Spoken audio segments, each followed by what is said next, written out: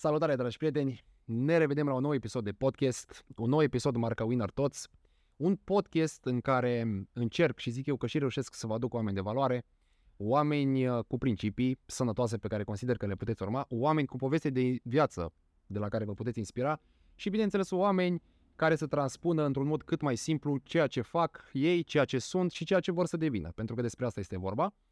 În această seară avem un super invitat. Pentru publicul timișorean, acest podcast o să fie un adevărat desert, pentru că de-a lungul acestor ani în care atât eu cât și invitatul meu în această seară profesăm în cadrul domeniului fitness, au fost multe bătăi, dar nu între noi, între persoanele care ne susțineau ba pe unul, ba pe altul, și o să vedeți mai exact despre ce este vorba.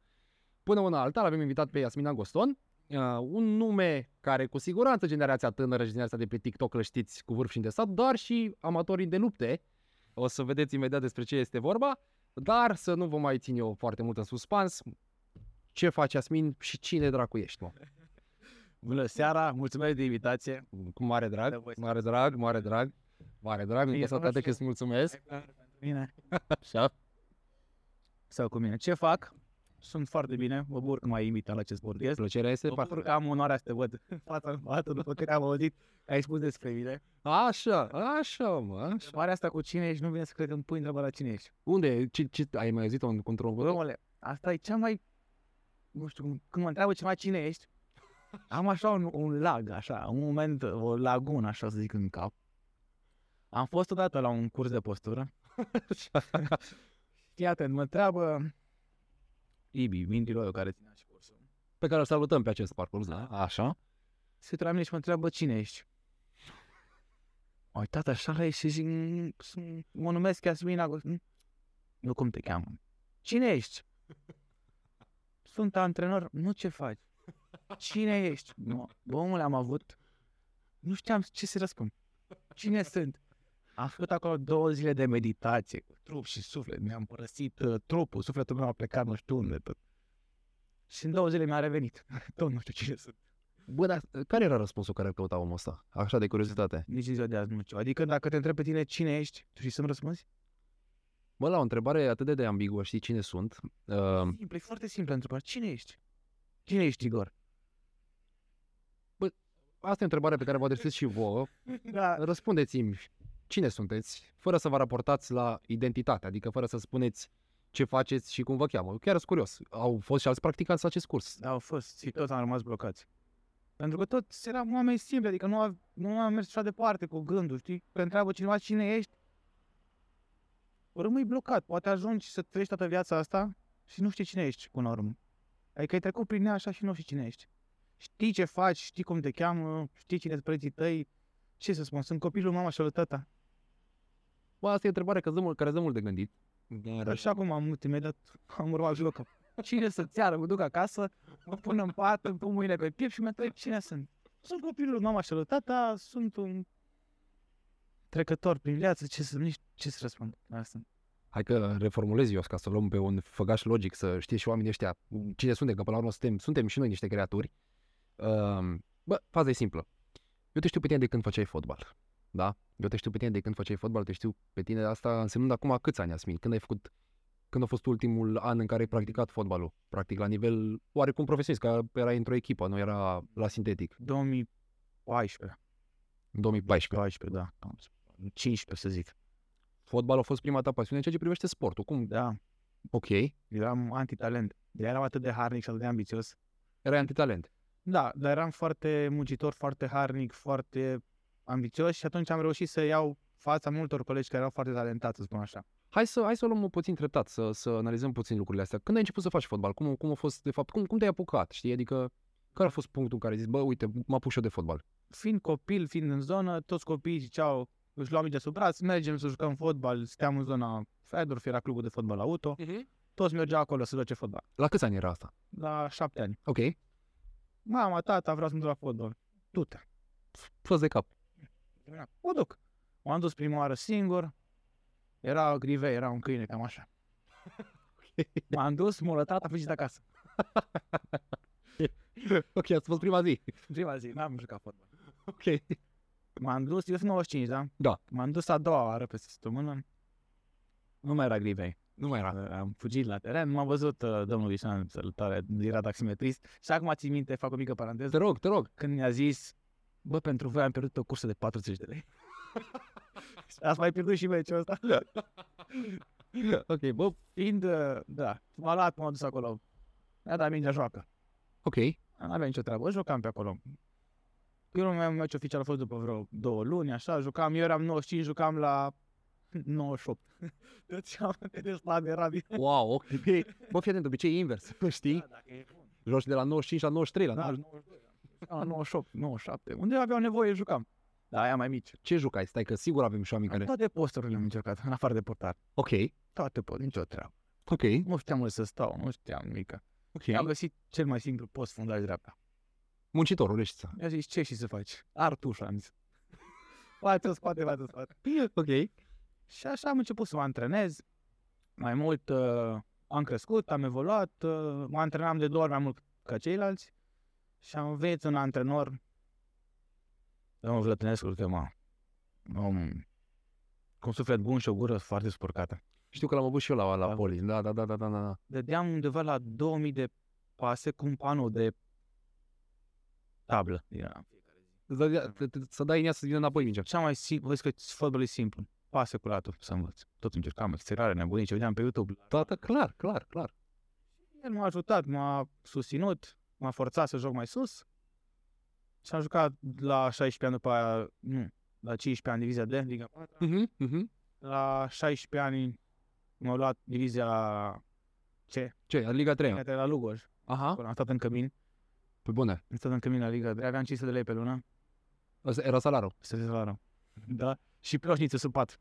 Păi stai mă puțin, și cum te descurci cu 500 de lei pe lună? Aveai și bani acasă? Să mă descurcam, că aveam mese de la ei, dar mâncam la un restaurant, Optamea se numește, unde se țineau oameni din astea de... Adică eu mâncam și preotul dădea cu chestia lui și oamenii plângeau acolo. Nu cred. Ba da, în fiecare zi. Acolo se făceau, puneam oamenii la pomană. Bă, până la urmă, ăsta e mediul profesionist de la noi din țară, știi, nu trebuie să ne fie rușine cu el, asta a fost vremurile. Dar a fost fain, m-am simțit bine, mă simțeam, aveam training, Lugoj scria pe mine, mă simțeam fotbalist, de mergeam acolo prin centru, în Lugoj, mă simțeam cel mai tare când mergeam pe mine. Tu efectiv ai plecat, tu ai plecat din Timișoara, tu ești timișorean? Da. Și ai plecat din Timișoara la Lugoj să joci fotbal? Da. Asta la 16 ani? Da. Ok. Cât timp ai stat acolo? 2 ani. Până la 18 ani? După aia am terminat liceu și am plecat în Germania să joc fotbal. Uite mă, asta chiar nu știam. Aveam un prieten care stătea acolo. A crescut cu mine, Alex. Ok. A crescut cu mine și a plecat cu părinții în Germania să lucreze. Părinții lui lucrau acolo. Și l-au luat și pe el. El juca și el fotbal Liga 4, Liga 5 pe acolo și când joci fotbal acolo în ligi inferioare, patronii îți găsesc și de lucru. De obicei ei au firme sau chestii și te bagă la lucru. Adică ai un salariu la ei de 500 de euro, să zic, și mai 1000 și ceva la un job. Ok. Și așa am funcționat și eu. M-am dus la o echipă de fotbal, unde mi-a rupt și picior acolo și acolo m-am și lăsat de fotbal și am lucrat, efectiv, într-o fabrică, 1 an de zile.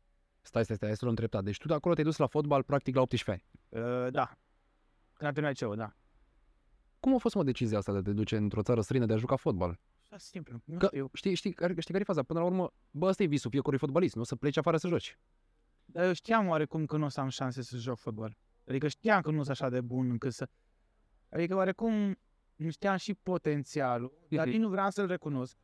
Adică oarecum mă și luptam cu mine așa, zic, băi, nu, că poate. Și am zis numai mea că vreau să mă duc în Germania să joc fotbal și să lucrez. Ok. Și mi-a zis că ok. Am luat niște bani în primul de la ea, mi-a dat ea bani în primul, mi-a dat ea bani pentru autocar, pentru tot, pentru... Ce-ți trebuia? Da, așa că am stat la prietenul meu. Da, la o Alex. lună. M-am urcat în Pletel, e autobuzul la roz, toată lumea știe. Da, și eu știu. De la autogară de acolo și m-a dus. M-am oprit puțin în Ungaria, la Alba Neagră. Asta are, asta n-are, care e câștigătoare. După aia am ajuns și, nu știu, 16 ore, 20 de rămas în Germania, în Frankfurt. Ok. M-am luat Alex, eu am mers la o firmă de angajări de asta, engleză știu, dar nu știam nimica. Ok. Germană știi, nu.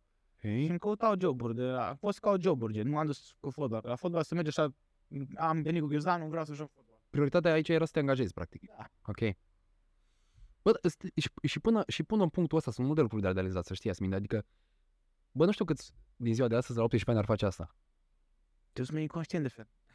Bă, Adică eu poate ești, dar curajul, știi, și faptul de a spune, bă, mă duc afară să lucrez la 18 ani, bă, să lucrez la 18 ani, mi se pare cumva un semn că nu te mulțumești cu puțin, știi? Că vrei să crești că vrei să curești drumul în viață.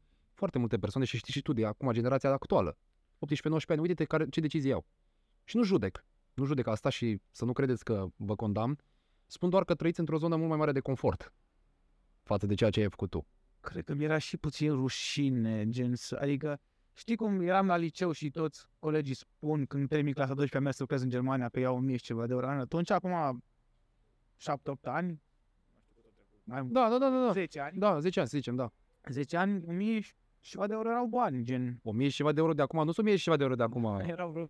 Erau mulți bani. Erau mulți, exact. Și toți, pacul nu contează, că tot la fel suntem. Generația aia. Și eu când te înhaiți cu oameni, dacă aveam 4 prieteni care gândeau la fel, eu gândeam ca ei. Exact. Atunci am zis și eu, bacul nu contează, n-am luat bacul din prima, l-am luat și eu din, nu știu cât, a treia era la mate info, dar că n-am învățat niciodată, scăram scaune. Mate info ai. Da, am cărat scaune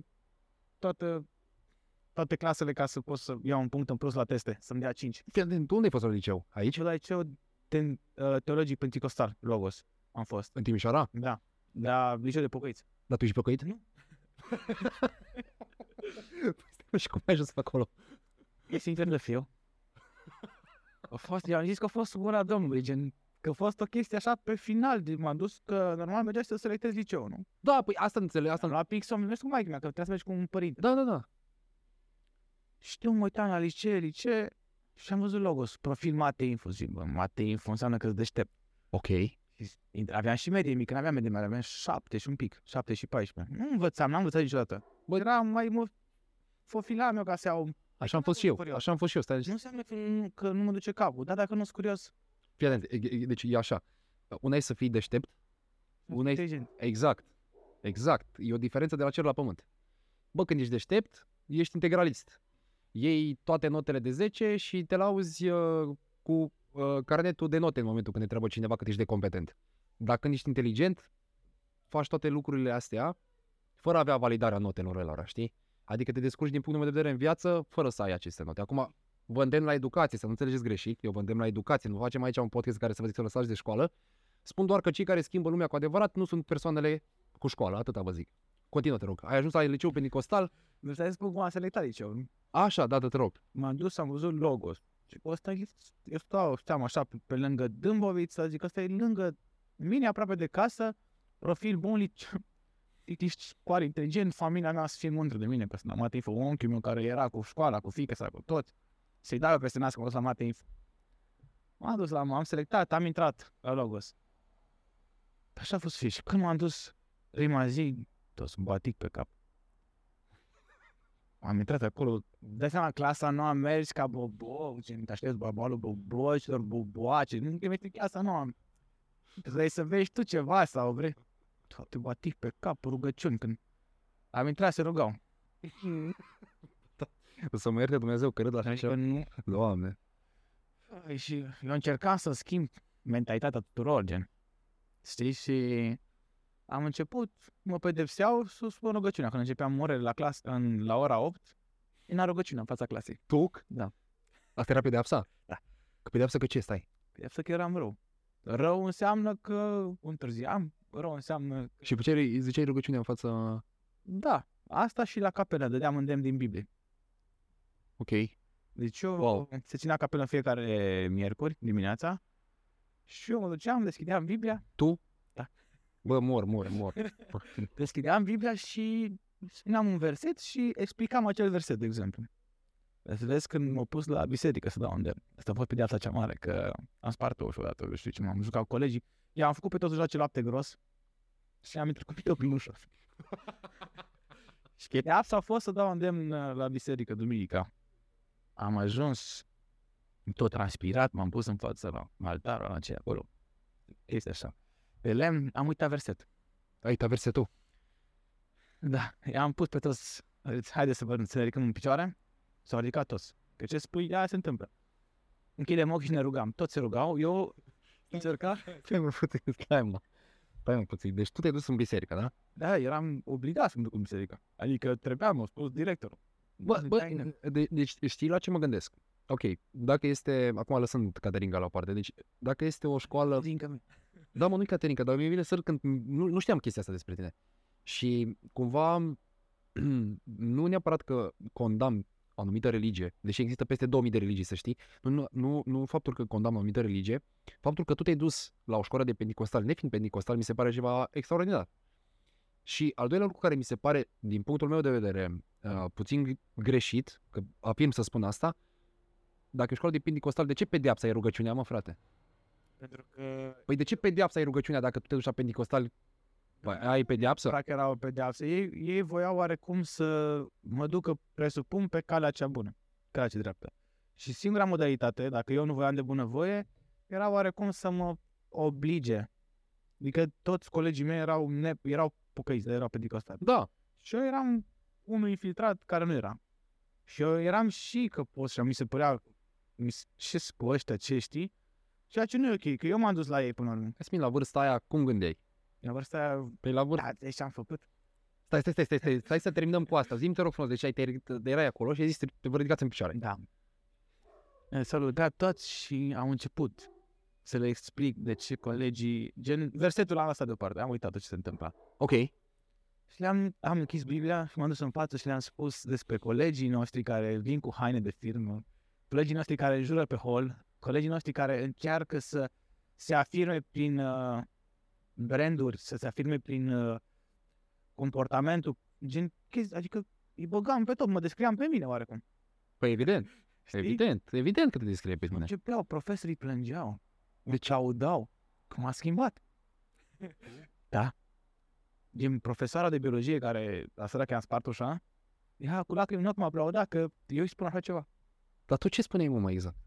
Le spuneam că nu e ok ce am făcut eu, că nu e ok ce fac colegii, că nu e ok să supărăm profesorii, că nu e ok să-i deranjăm, că și ei sunt oameni, că noi îi facem să se simtă prost. Adică așa tare m-am intrat în filmul ăla, înțelegi? Bă, mi-e greu să imaginez, jur. Nu știu. Dar am avut un moment în care, da, am vrut să mă pocăiesc, că eram așa foarte... Eram... Că n-aveam niciun tatuaj, nu te gândi, n-aveam niciun tatuaj. Dar stai mă puțin, bă, tatuajul e păcat? Pentru ei, da. Că adică te lasă Dumnezeu cu un trup și tu îl însemnezi, gen, știi? Ce zic? Da, dar e o limitare. Din punctul meu de vedere acum. Păi, uite, la mine, nu e neapărat asta. Uite, decât... Știi, ce vreau să spun, iartă-mă că te întrerup. Nu cred că tatuajele îți demonstrează credința, știi? Niciodată. Decât cu corpul curat și sufletul murdar, mai bine cu corpul murdar și sufletul curat. Ce este ție, frate? Adică, de ce să... Dacă eu am un suflet pur, ce contează aspectul meu fizic? Decât să am un aspect fizic incredibil și să par cel mai sfânt om și să fiu un, iartă-mă că zic, un zec de om, mai bine sunt un om cum vreau eu să fiu. Autentic. Asta sunt eu. Contează așa mult cum arăt, dacă eu sunt un om minunat. Decât să arăt bine și să te fac, să fiu, nu știu, să zic trădător, să fiu nesimțit, să fiu prefăcut. Mai bine natural, sincer. Și te iubesc sincer decât să... Că oricum ajung acolo și tot socoteală dau. Exact. Și nu o să zic că cel de sus... Ți-ai făcut tatuaj. Ai tatuaje. Dai, pleacă. Și ăla, tu ai un corp minunat, rămâi. Nu.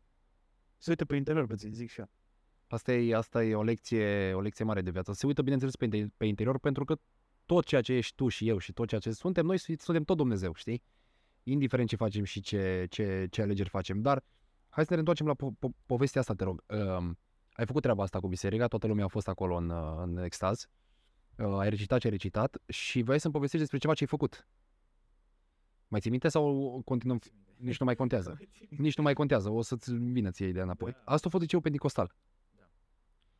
Ai terminat ceea ce ești 4 ani acolo? Da, toți 4 ani. Și hai să zic, uite, iar mi-am amintit o fază. Te rog. Că trecea o mașină de gunoi pe stradă.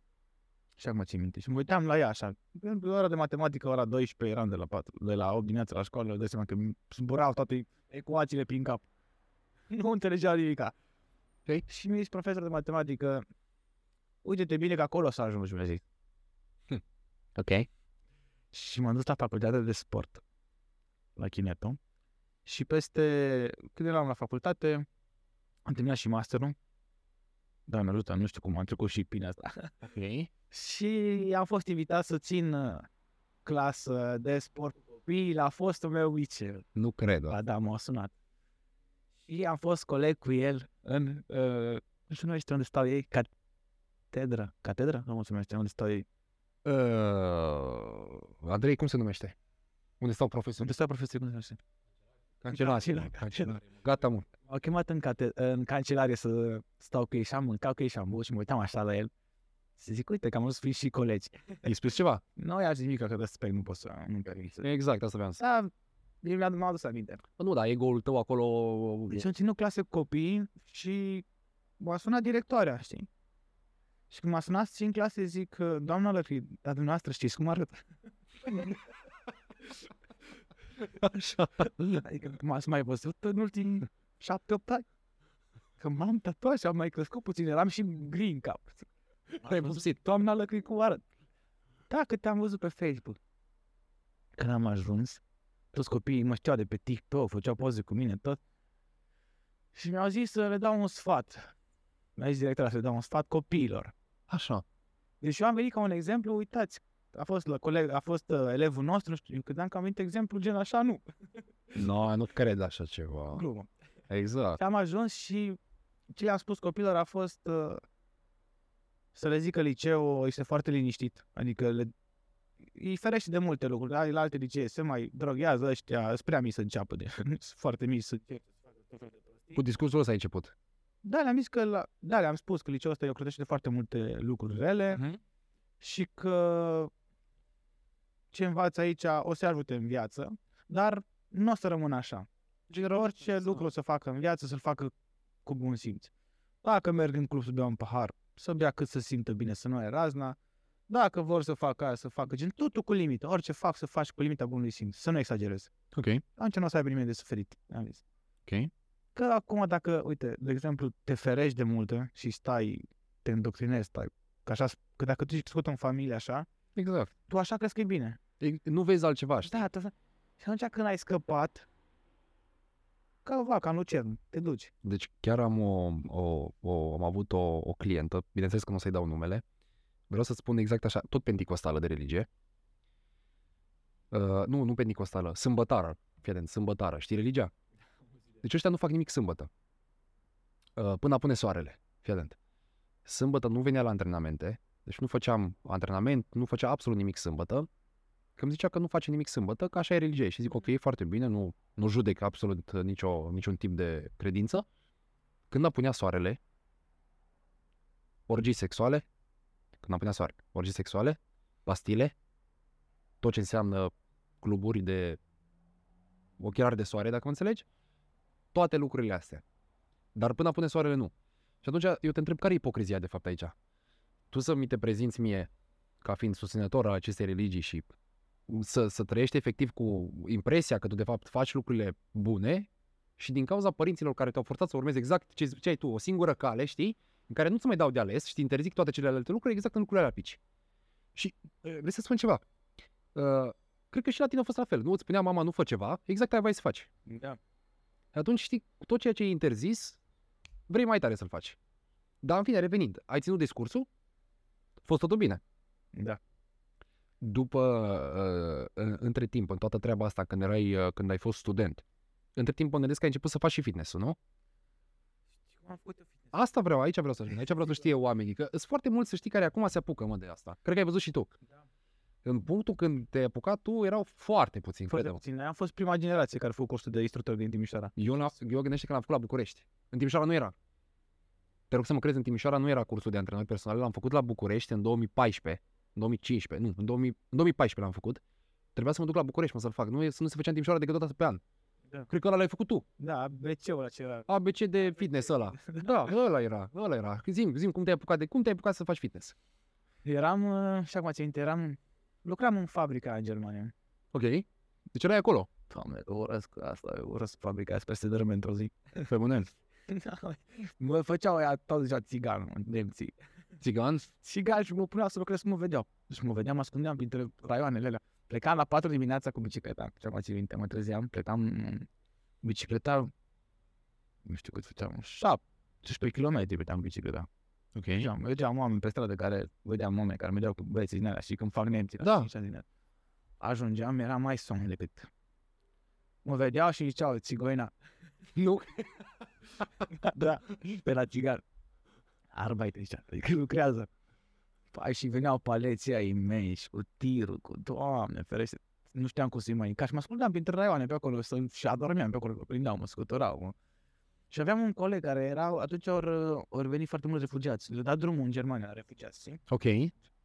Și aveam un coleg, era, nu-i, să zic, de culoare, Așa. imens. Alb închis. Mare, era și un băiat cu o carismă și un băiat cu suflet bun era. Și îl chema Gabi, ca pe frate. Și Ăsta mai era român? nu, așa îl chema pe el. Gabriel. Gabriel, da. Aha. Era din Africa, nu știu pe unde. Ok. Și am zis că vreau să fiu mare, că eu cu engleza mea, eu știu, știi. Deci la omul ăla, ca a doua zi, eu sunt o cutie de proteine. Ok. Zis că vreau să fiu mare, ca tine, așa. Mi-a dus a doua zi o cutie de proteine și făceam acasă flotări, nu mergeam la sală, că nu știam să fac. În Germania, da? Da, eram într-un stat de lângă Frankfurt. Ok. Nu știam să fac abonament, nu știam să mă duc. Și era un parc pentru sportivi, cu dipsuri, să faci dipsuri la, știi? Mă gândesc că niște bări și cam așa. Da, era așa, niște aruncate. Și așa m-am găsit conversații că vorbeam cu prieteni și așa, că erau pe atunci prieteni. Și le ziceam că vreau să fiu antrenor de fitness, mă uitam la oameni care făceau fitness și fac și acum, vreau să fiu ca ei. Adică eram foarte chitit pe chestia asta. Și deveneam frustrat că lucram acolo. Adică mi se zicea, cam 18 ani și eu stau aici să lucrez.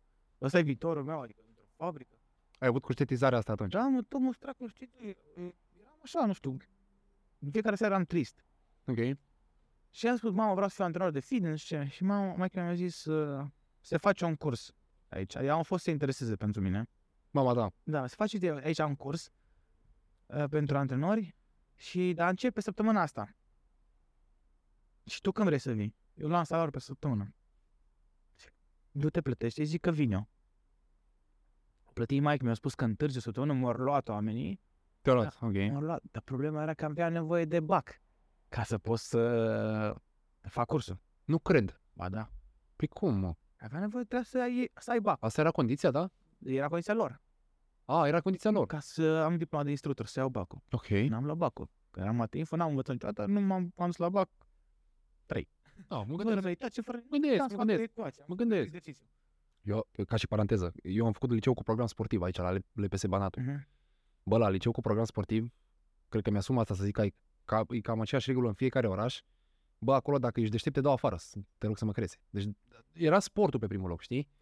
Țin minte și acum în clasa 12-a, m-a scos aia de matematică la tablă și mi-a zis să fac pe tablă, 15x15. Bă, pe tablă, 15x15 de față cu toată clasa. Bravo, exact așa am făcut și eu, știi? Eu am făcut schema ca și cum aș împărți. Am scris 15, am tras o linie așa verticală și după aia în orizontală și am pus 15 aici, știi? Și am zis un număr din asta random, 800 și ceva, bineînțeles că mi-a luat 2, după aia am luat meditații să pot să trec la matematică, gândește-te, deci eu cu matematica ca și cum ești tu, știi? Adică cât spui tu că face 5x5, atâta zic și eu. Nu 5x5, da? În fine, revenind. Și da, mă gândesc că bacul era o problemă pentru că tu nu învățai, clar, nu erai matematician. Curios, nu știu, nu aveam. Ca să înveți trebuie să ai antrenament. Adică trebuie să. Nu pot acum să mă pun să citesc, să rețin. Din prima. Trebuie să am un antrenament, ca în fitness, ca în orice chestie. Evident. Și trebuie să ai putere să citești, gen, nu știu, că dacă citesc 3 rânduri mi se face somn. Trebuie să ai voință, știi? Antrenament, din nou, să citești mult, să citești. Da, Că acum dacă citești 3 sau 5 minute, o pagină, încep să casc. Pentru că nu s-a antrenat, în fine. Și m-am dus, m-am prezentat, ai bacul, am bacul. Ok, am dat, trecut 2-3 săptămâni, 4 cursuri, examen. Hai, te rog frumos, poza, dă-ne diploma, nu știu ce. Tot i-am păcăleam că ăștia de la liceu nu-mi dau diploma, că întârzi. Am făcut în Photoshop o diplomă din asta de bac fake, cu numele meu făcută perfect. Am vorbit cu un băiat de pe ulei care făcea diploma și făcea lucruri. Este doar poza, că n-am original. Mi-am trimis poza mea. și de la București, de la Ministerul Învățământ sau ce era, Ministerul Fitness-ului mi-a dat acreditarea. Ministerul Sportului. Eu și răspund așa. Nu cred, mă. Ai zic, super, am luat diplome, am pus postare pe Facebook. Acum ce fac? Bă, știi cum e asta? Deci eu tot am spus asta, mă. Deci cred că în podcastul cu Severin chiar am spus asta, bă. Asta e diploma, mă. Dacă o ai, nu te ajută. Dacă nu ai, te încurcă, mă. Da. Știi ce zic? Exact așa e cu diplomele, dar în fine. Ai luat cursul, gata, erai antrenor. Da, și am zis, fentă. Zic, mama, acum, zic, ce fac? Îmi spunea, nu, zic, îmi zice, ce vrei tu să faci? E un hobby, nu e o meserie. Și așa gândeam maică pe vremea aia. Că te angajezi, eu că vorbesc pentru tine, uite, ai un salariu de 18 milioane, atunci era bani 18 milioane, că vii și lucrezi și... Bă, zic, nu vreau să lucrez pe salar. Zic, nu pe salar, nu, eu vreau să-mi fac, vreau să lucrez ce vreau în viața asta, vreau să-mi facă plăcere ceea ce lucrez. Ok. Și mai pui niște vin și mie? Te rog?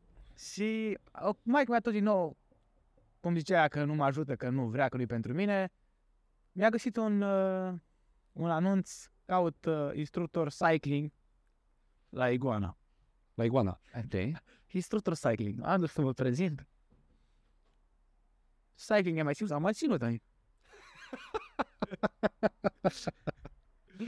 Scotești de TRX, ai mai ținut TRX? Am ținut TRX. Bă, le-am făcut cycling și TRX, fără să știu să fac cycling și TRX. Nu cred asta. Ba da. Și lucram la o sală în modern, Iguana din modern angajau, nu la mine în șagul unde stăteam neaproape. Și acum țin minte, Doamne iartă-mă, abia ajungeam, aveam un Opel Corsa, atunci, 2 uși, dacă nu turam, muria motor. Bă, deci trebuia să turez mașina, și când intram în sens aici la Reșiței, murea tot timpul motor, tot timpul făcea chestia. E pe asta, adică, paranteză. Și după aia m-au sunat că am nevoie și la Iguana cealaltă, de un antrenor, să stea pe sală. 800 de lei. Instructor. 8 ore pe zi, 800 de lei pe lună. Lux. Perfect, dar o programă de 8 ore n-aveam voie să am clienți. Și eu n-aveam clienți. Și eu am clienți gratis, îi rugam frumos să am rezultate cu ei. Păi asta toți fac, trebuie să facă la început, mă. Deci luam clienți gratis, neamuri, frați, surori, toată lumea să vină. Din atâția, sigur aveam 2-3 dăți pe care să le postez. Deci, crede-mă, în primul an, Iasmin la fel. Deci eu în primul an n-am avut niciun client. Pe bani. Bă, niciun client. Niciun client în primul an, frate. Niciun client. Și la fel lucram într-o sală, dar în fine, aici e vorba despre tine. Te rog, continuă. Așa, deci îi rugai să vină... Bă, ăsta e o lecție, crede-mă. Ăștia care se uită acum. Crede-mă, sunt oameni care sunt antrenori. Și zic, bă, cum să fac rost de clienți? Bă, așa o faci, frate. Așa o faci. Nu te aștepta la început să fii răscumpărat, pentru că nimeni nu știe care ți-e valoarea, corect? Și atunci dacă tu nu obții rezultate cu oameni, indiferent că te plătesc ea că nu o să vină mai multe lume la tine. Deci, faptul că tu ai făcut asta mi se pare cea mai bună strategie. Crede-mă. Și nu mă gândeam că e strategie. Adică o făceam ca așa simțeam eu. Era singura mea idee. Fii atent. N-ai fost deștept. Ai fost inteligent. Da, din nou, nu? De exact. Că de-aia ai spus, nu știu, că eu fac clase de TRX, tu te antrenai numai în parc în Germania. De-aia ai spus că eu fac clase de ceva cycling, tu pedalai bicicleta numai de la lucru și înapoi. Pentru că ai fost inteligent și ai știut să profiți. Știi? Despre asta e vorba. Până 32 de BPM. Mă uitam așa, ok, ziceam. BPM, Bine facem. Bine. Da, pe toate, pe YouTube, pe... Ai început? Pedalam ca nebunul o oră. Și da, și ca să fiu inteligent din nou, mi-am pus așa. Le-am făcut circuit la clasă de cycling. Adică Circuit la clasă de intervale. Pedalam 2 minute, 1 minut de jos făceam trasere sau genoflexiuni plus abdomene, luam o salteluță, adică îi păcăleam pe toți. Am venit cu ceva nou, frate. Zic dintr-o dată, am venit cu ceva nou. Le-am zis că e plictisitor o oră să pedalez. Le-am zis la patron și la manager. Zic, frate, vin cu ceva nou. Aveți clase de cycling deja, dar mai avea nevoie de un instructor, băiat, că avea o fată. Zic că vreau să vin cu ceva nou. Să fac circuit la cycling. Foarte încântat a fost. Da, bă, eu n-am știut, acum n-am știut că se practică ceva vreodată. Nu se practică.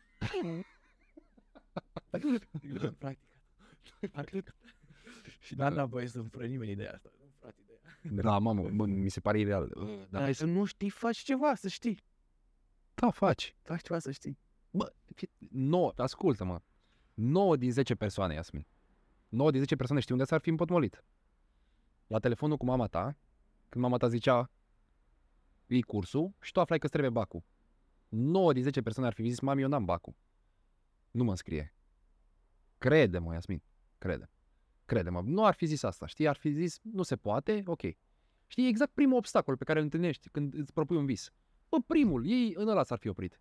De asta mă enervați foarte mult când nu sunteți încăpățânați spre realizarea obiectivelor voastre, dar în fine. Cât l-am pe fiecare om la clasă? Adică făcând drumul din Dâmbovița până în Modern, foarte mult făceam pe drum. 2 lei l-am pe om la clasă. Și aveam 2 oameni, 3 oameni nori, 5 oameni. La clasă de cycling. Da, și nu mi-ajungeau banii și am zis, nu mi-ajungeau banii. Stăm la e-mail, maică mi-a făcea de mâncare, săran, adică îmi gătește și, adică gătea, că am stau cu ea. Adică nu mă încurca, dar mi-era rușine așa, gen că vreau să plec și eu de acasă, să mă duc, nu, stau și eu singur, să am intimitatea mea. Ai distracțiile tale, știi? Și m-am angajat la Fratelli, garderobier, care am haine. Bă, stai puțin. Stai să luăm așa. Lucra la 2 sări și la un club de noapte. Asta a fost exact atunci. În perioada aia. Nu mă descurcam cu banii, nu ajungeau. Deci fii atent, tu lucrai la 2 săli, da? Da. Într-o sală primeai 10 lei adunați dintr-o clasă, Da, păi aveam 3 clase pe săptămână. deci 30 de lei, Da. să zici. Bun. Și dincolo lucrai pe 800 de lei 8 ore în sală. Da, Deci făceai 850 de lei pe lună. da, Și lucrai pe zi 10 ore. da. Poate mai mult. Că drumul ăla până în Modern mă rupea. Plus înjurăturile lui din sensul de la reșiției că îți murea motorul. Doamne, ce rău îmi pare de mașinuța aia. Era mașinuța mea. Dacă Ce-ai făcut cu ea? Mai? n-a dat la unchiul meu, care e tot așa, și-a făcut el, gen, că n-avea nevoie de mașină, am dat-o mai ieftin, că... În fine, da, nu. Asta Așa. Și zi, te-ai angajat la club. Da. Și garderobierul era efectiv să... Mai ții minte câți ani aveai, iartă-mă? 18 ani. 18, aproape 19 ani. La 19 ani aveai 3 joburi. Da. Și eu sunt foarte neîndemânatic. Deci sunt neîndemânat, mă pune iubita mea să-i car cafea, am emoții, se duc până la masă, că îmi tremure pe acolo. Să pune să fac, sunt foarte neîndemânatic, știi? Din greșeală fac anumite greșeli. Nu că intenționate. Dacă mă uit să mă iert. Și aveam un meraș, efectiv un meraș, așa o bară și am doi pani. Da? Și acolo veneau uierele cu haine. Omule, pierdeam haine la oameni. Nu cred așa. Pierdeam, îi întrebam cum arată haina ta. Păi și aveau, eu nu știam cu brandurile, de seama, haine, Gucci și Moncler, eu nu știam, pentru mine brandurile nu, e că nu dădeam seama care e diferența dintre o geacă de 100 de lei și o geacă de 10.000 de euro. Pentru mine era geacă. Și mai dădeau ăștia câte 10-20 de lei, veneau fete și îmi dădeau 3 lei, 4 lei. Mă simțeam, te simți, nu poți să zică cineva că lucrezi, nu trebuie să fie rușine. Dar ce rușine când tu stai tot acolo și altele sau alții aruncă pe tine chiștoci, șervețele, tu trebuie să le mături, îți dați 2-3 lei. Tu nu te simți chiar fain. Știi, orice ar spune cineva că nu e rușine să lucrezi, nu te simți fain. Poate vrei să, nu știu, ce rușine să te vadă o fată așa, când ești, și sau să te vadă cineva așa pe tine. Nu te simți comod să le car hainele. Eu mă uit la tine și văd prin tine. Îmi dau seama cât de muncitor ești, mă, omule, știi? Cât de muncitor ai fost și cât de muncitor ești, bă, Iasmin.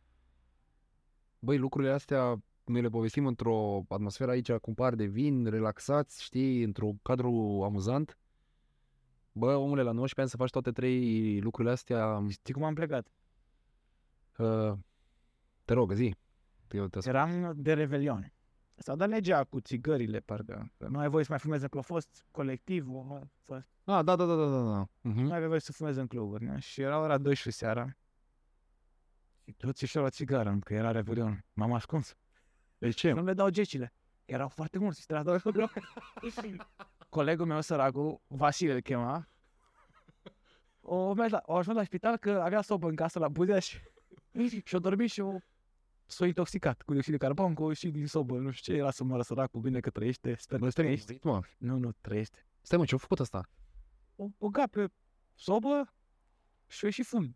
Deci ce s-a făcut, s-au fundat hornul și nu a mai ajuns la lucru și a rămas singur.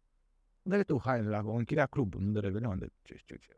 Bă, asta e vrăjeală, mă, Vasile, mă, ești bun. Nu, că așa la spital. Bă, ăsta de Revelion a făcut asta, mă. Cred că o seară înainte, dar era la spital, săracul. Da, bun, doamne, să Sper că mă e bine. Dumnezeu. Da, e bine la spital. Bun, să fie multă sănătate. M-am ascuns, în fine, au scăpat oamenii, toți se uitau la mine, vedeam cum se uită pe mine, să mă caute, să le dau gecile. Și eu stăteam așa Așa. Și m-am dus să-mi iau, era acolo un bufet suedez, nu mâncătoare lumea așa de mâncare. Da. Și am fost să-mi iau și de mâncare și mentorul de la fratele care era acolo, m-a văzut că mănânc și mi-a dat o palmă. Nu cred. Că de ce nu lucrez și de ce mănânc. Mi-era foame. Și în momentul ăla, aia a fost gen palma aia care m-a făcut să plec de acolo. Ai 50 de lei pe seară și mobilei și ăsta, toată noaptea. Și atunci am plecat. Adică nu era mic, știi? Eu poate era beat, poate cine știe cum a luat-o. O zi, de ce nu muncesc? Și de ce mănânc? De ce mănânc din mâncarea invitaților? Mi-a dat o palmă așa. S-au adunat bodyguards din jurul meu, mă știau și nu, gen, lor ținu pe el, lor, știi, el. Și ăla a fost punctul în care ai plecat. Da, după am plecat. Și după care, n-am stat mult la Igoara, am stat, cred că, vreo 2 luni maxim. S-a deschis Smart Fit 3 în mall, în sala aia. M-au sunat. M-au văzut pe Facebook, am tot promovat, aveam nevoie de instructor. Da, mi-a zis, sunt Șorban, Cosminu și era patronul, da? Da. Ne vedem la mall la 3. Că cineva, că eu îmi doream să lucrez la Smart Fit, era cea mai tare sală. Era cea mai tare sală din toată România, cred. Stai, lasă Toată România. Toată România. Eu am ajuns să lucrez, zic, nu. Am zis că mă sună vreun prieten, facem mișto. I-am închis telefonul, nu m-am dus la mall. Nu te-ai dus la mult? Nu m-am dus la mall. Și mai sună și a doua zi. Hai mă că mă unde vreau, mă.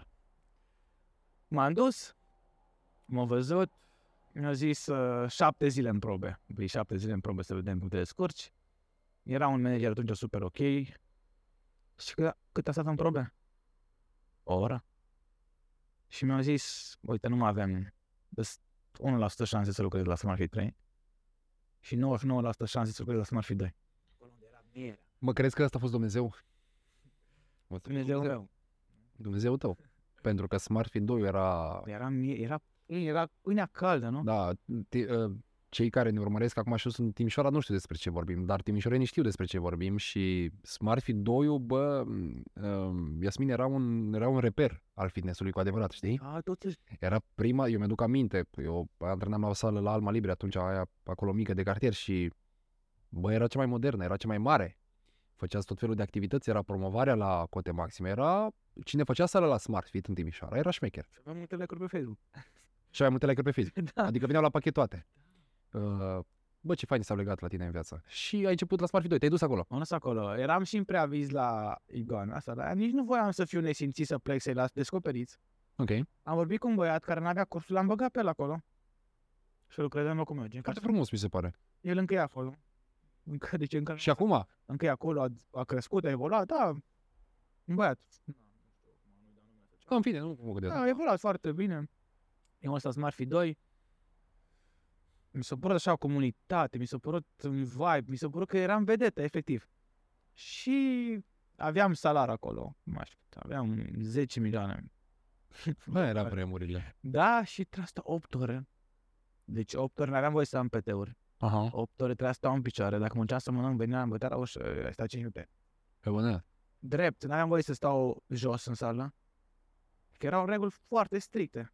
N-aveai voie PT-uri, n-aveai voie nimic. Trebuia efectiv să ajuți oameni de pe sală să te plimbi ca titirezul. Așa am făcut și eu, da. Am avut o clientă și acum ții minte. Uite, că am avut o clientă pocăită. Prima mea clientă, mi-am cumpărat carnețel. Mi-am cumpărat fluier. Tu, fluier. Știu ce, să fiu profesionist. Avea cronometru. Deci eram dotat, haine noi, tot. A venit o săptămână, a rămas gravidă, nu a mai venit.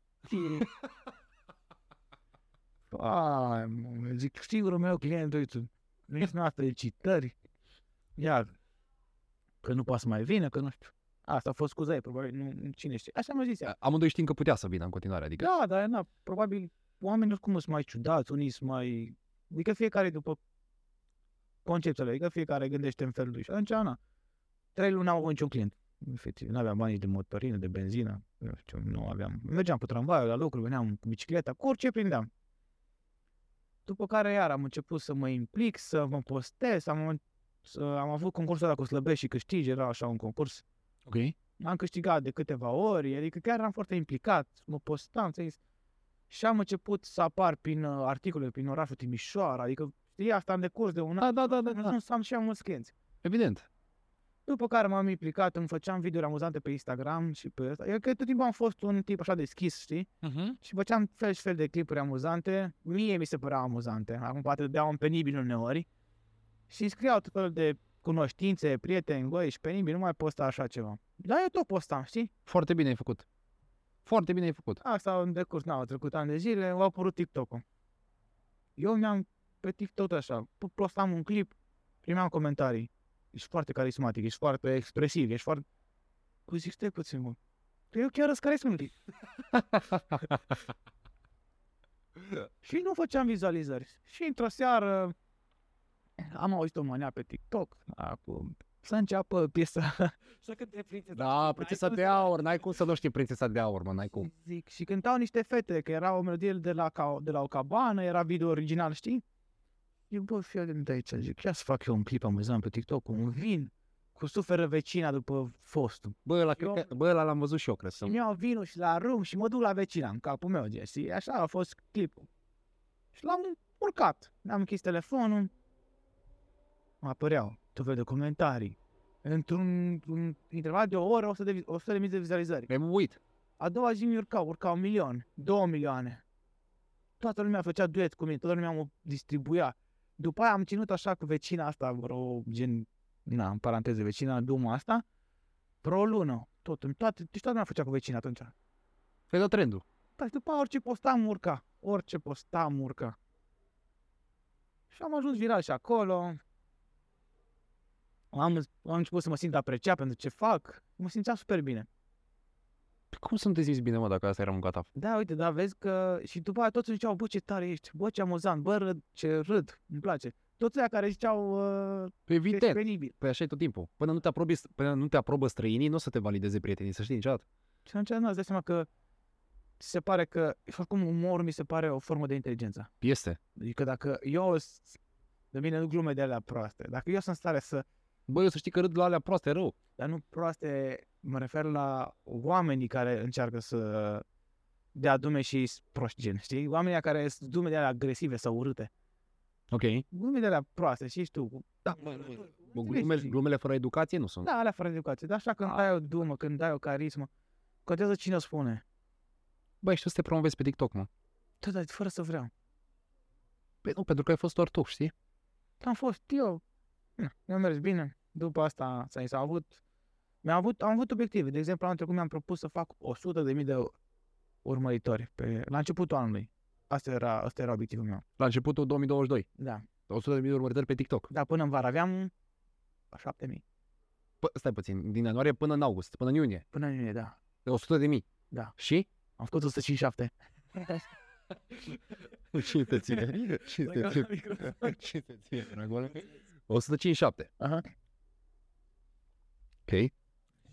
Stai puțin, crezi că TikTok-ul ăsta ce-a schimbat viața? Orice decizie, orice întâmplare schimbă viața. Ok. Mi-a schimbat-o pentru că am avut șansa de a cunoaște anumite persoane, de a mă promova, de a ajunge în anumite circunstanțe, de a ajunge la televizor, de a ajunge... Dacă m-am bătut, Igor, și eu nu m-am bătut în viața mea. Da, mă, stai că mergem și la bătaie. M-am bătut drăcușcă și eu nu m-am bătut nici la școală. Odată am bătut o fată în clasa 4-a. Când mi-a rupt tricou cu Power Rangers. Am avut un tricou cu Power Rangers. Și nu oricine avea tricou cu Power Rangers.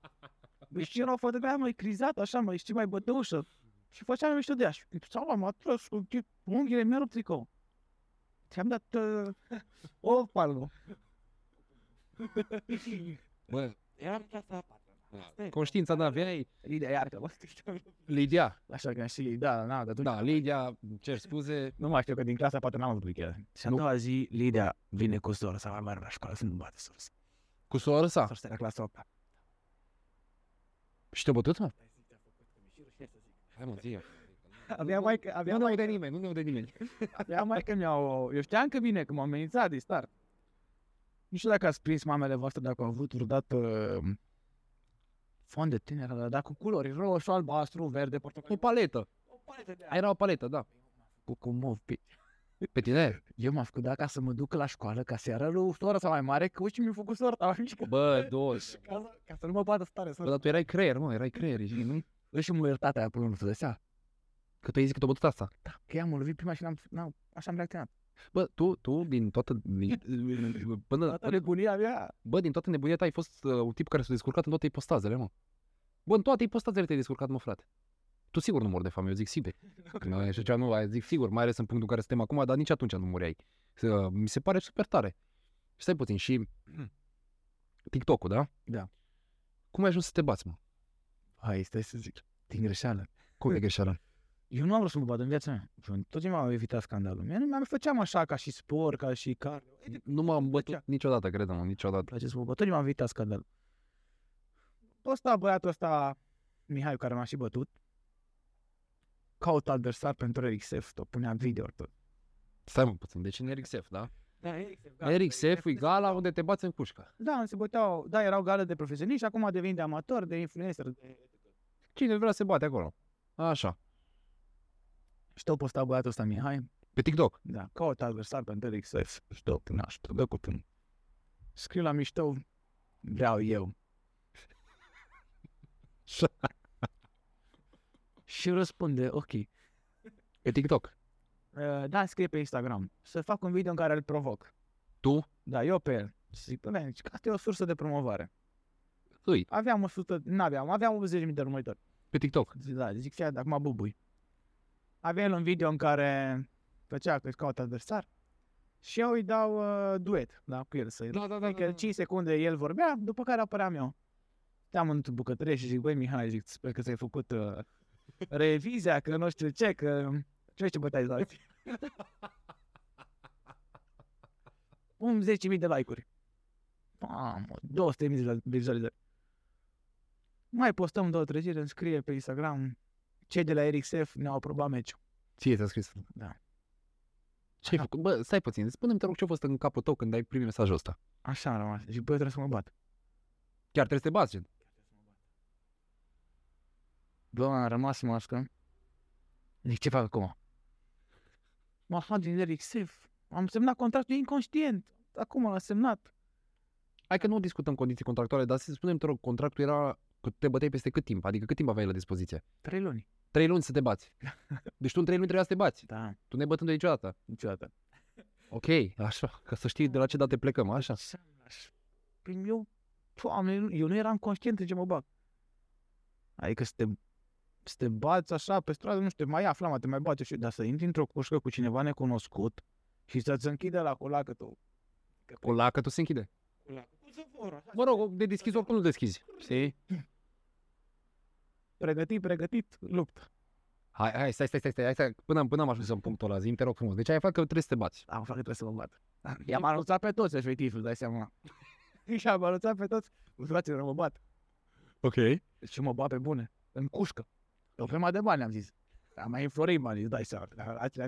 Mai băiam 2-3 pare, mergeam în club, după meci, mă întream pe câte tu, deci am 10.000. La unde am 15.000. O grămadă de bani cu lupta. Deci că înfloream, da, așa, dar făceam mișto, dar ei mă credeau, știi? Cum să nu te credă, mă? Te mă bate pe 15.000, ziceam, cu oricine. Pe cum? Suntem bun? Ce pe ceame. Așa. Zi, și ai zis, gata, ai semnat contractul, da? Da. Spune-mi ce ai făcut în alea 3 luni. L-am sunat pe vărul. Că nu te-ai uitat pe YouTube la... L-am sunat pe vărul meu e luptător profesionist. Ok. Alin Chiril e luptător, se bătă și în Londra, adică e luptător profesionist pe bune, știi? Îl salutăm pe Alin Chiril. Alin, zic că am nevoie de tine, mă bat. O simți bun? Bun. Eu și m-a bătut omul ăla. M-a bătut rău de tot. Stai mă, zi-mi puțin, ce antrenamente făceai? Dimineața făceam cardio. O cât? O oră de cardio, după aia la 11 făceam jiu-jitsu, mă duc la sol și seara făceam cu el, MMA, gen, striking. Ok. Asta timp de 3 luni. Da, în care mai făceam și la kickbox, adică încercam de toate. Că mergeam peste tot. Măi, și mă băteau, mi era frică să mă bat. Adică nu știam ce să fac, gen, mă panicam. Ce fac, cum dau, ce fac, ce... În fine, m-am învățat să dau și eu. Adică știam să dau. Că am mai luat. Știam să lovesc, m-am pregătit și credeam că-s pregătit ton. Dar totul era în capul meu, până a venit ziua în care trebuia să mă bat. Și conferințe, n-am dormit nopți când trebuia să mă bat. Adică eu declaram pe TikTok că urmează să mă bat, că-l rup, că-l sparg, că-l spânzur. Pentru reclamă și pentru vizualizări, îți dai seama. Băi, evident, meu ce era, nu vrei să știi. N-am dormit și că eu eram prima luptă. Prima. Bă, mi se pare bine asta, mă, că scăpai Bine, prima. dar și rău, că stăteam acolo în spate și nu știam, nu mai eram conștient. Deci m-a trezit dimineața, trebuia să mă lupt seara, eu nu știam, trecea timp, așa eram, zombie, eram, tremuram în tron, nu știam ce să fac. Când au zis, în 15 minute intrați, mă tot încălzeam, m-am obosit la încălzire. Nu știam ce să fac, nu? Am intrat, i-am zis că am și insistat să fiu eu favoritul, gen să intru al doilea, că Al doilea favoritul. fraierul intră primul. Și intram eu favoritul meciului. Rămâne a zis la toți prietenii mei, pareați pe mine toți banii. Pareați premiul să pe la meu 5.000 de lei, frate, 3-4.000 de lei. Toți prietenii mei, mult, și zis că îl spar pe ăsta cu bătaia. Am zis că îl bat, de stric, înțelegi? Și mi-am pus și piesa aia, le dau fatal la catai, Tu ți-ai pus-o aia? dar eram contact fatal 2, zic că îl rup. Săracul tot tremura, zic, mă, ce-l bat pe ăsta? Bă, ce pumni în camionat. Bă, da. Stai, în fine, asta nu contează. Și când am intrat pe scenă, nu mai vedeam nimica. Deci eu mă uitam înainte, dar nu vedeam nimica de emoții, eram terminat. Am intrat în cușcă, m-am prezentat,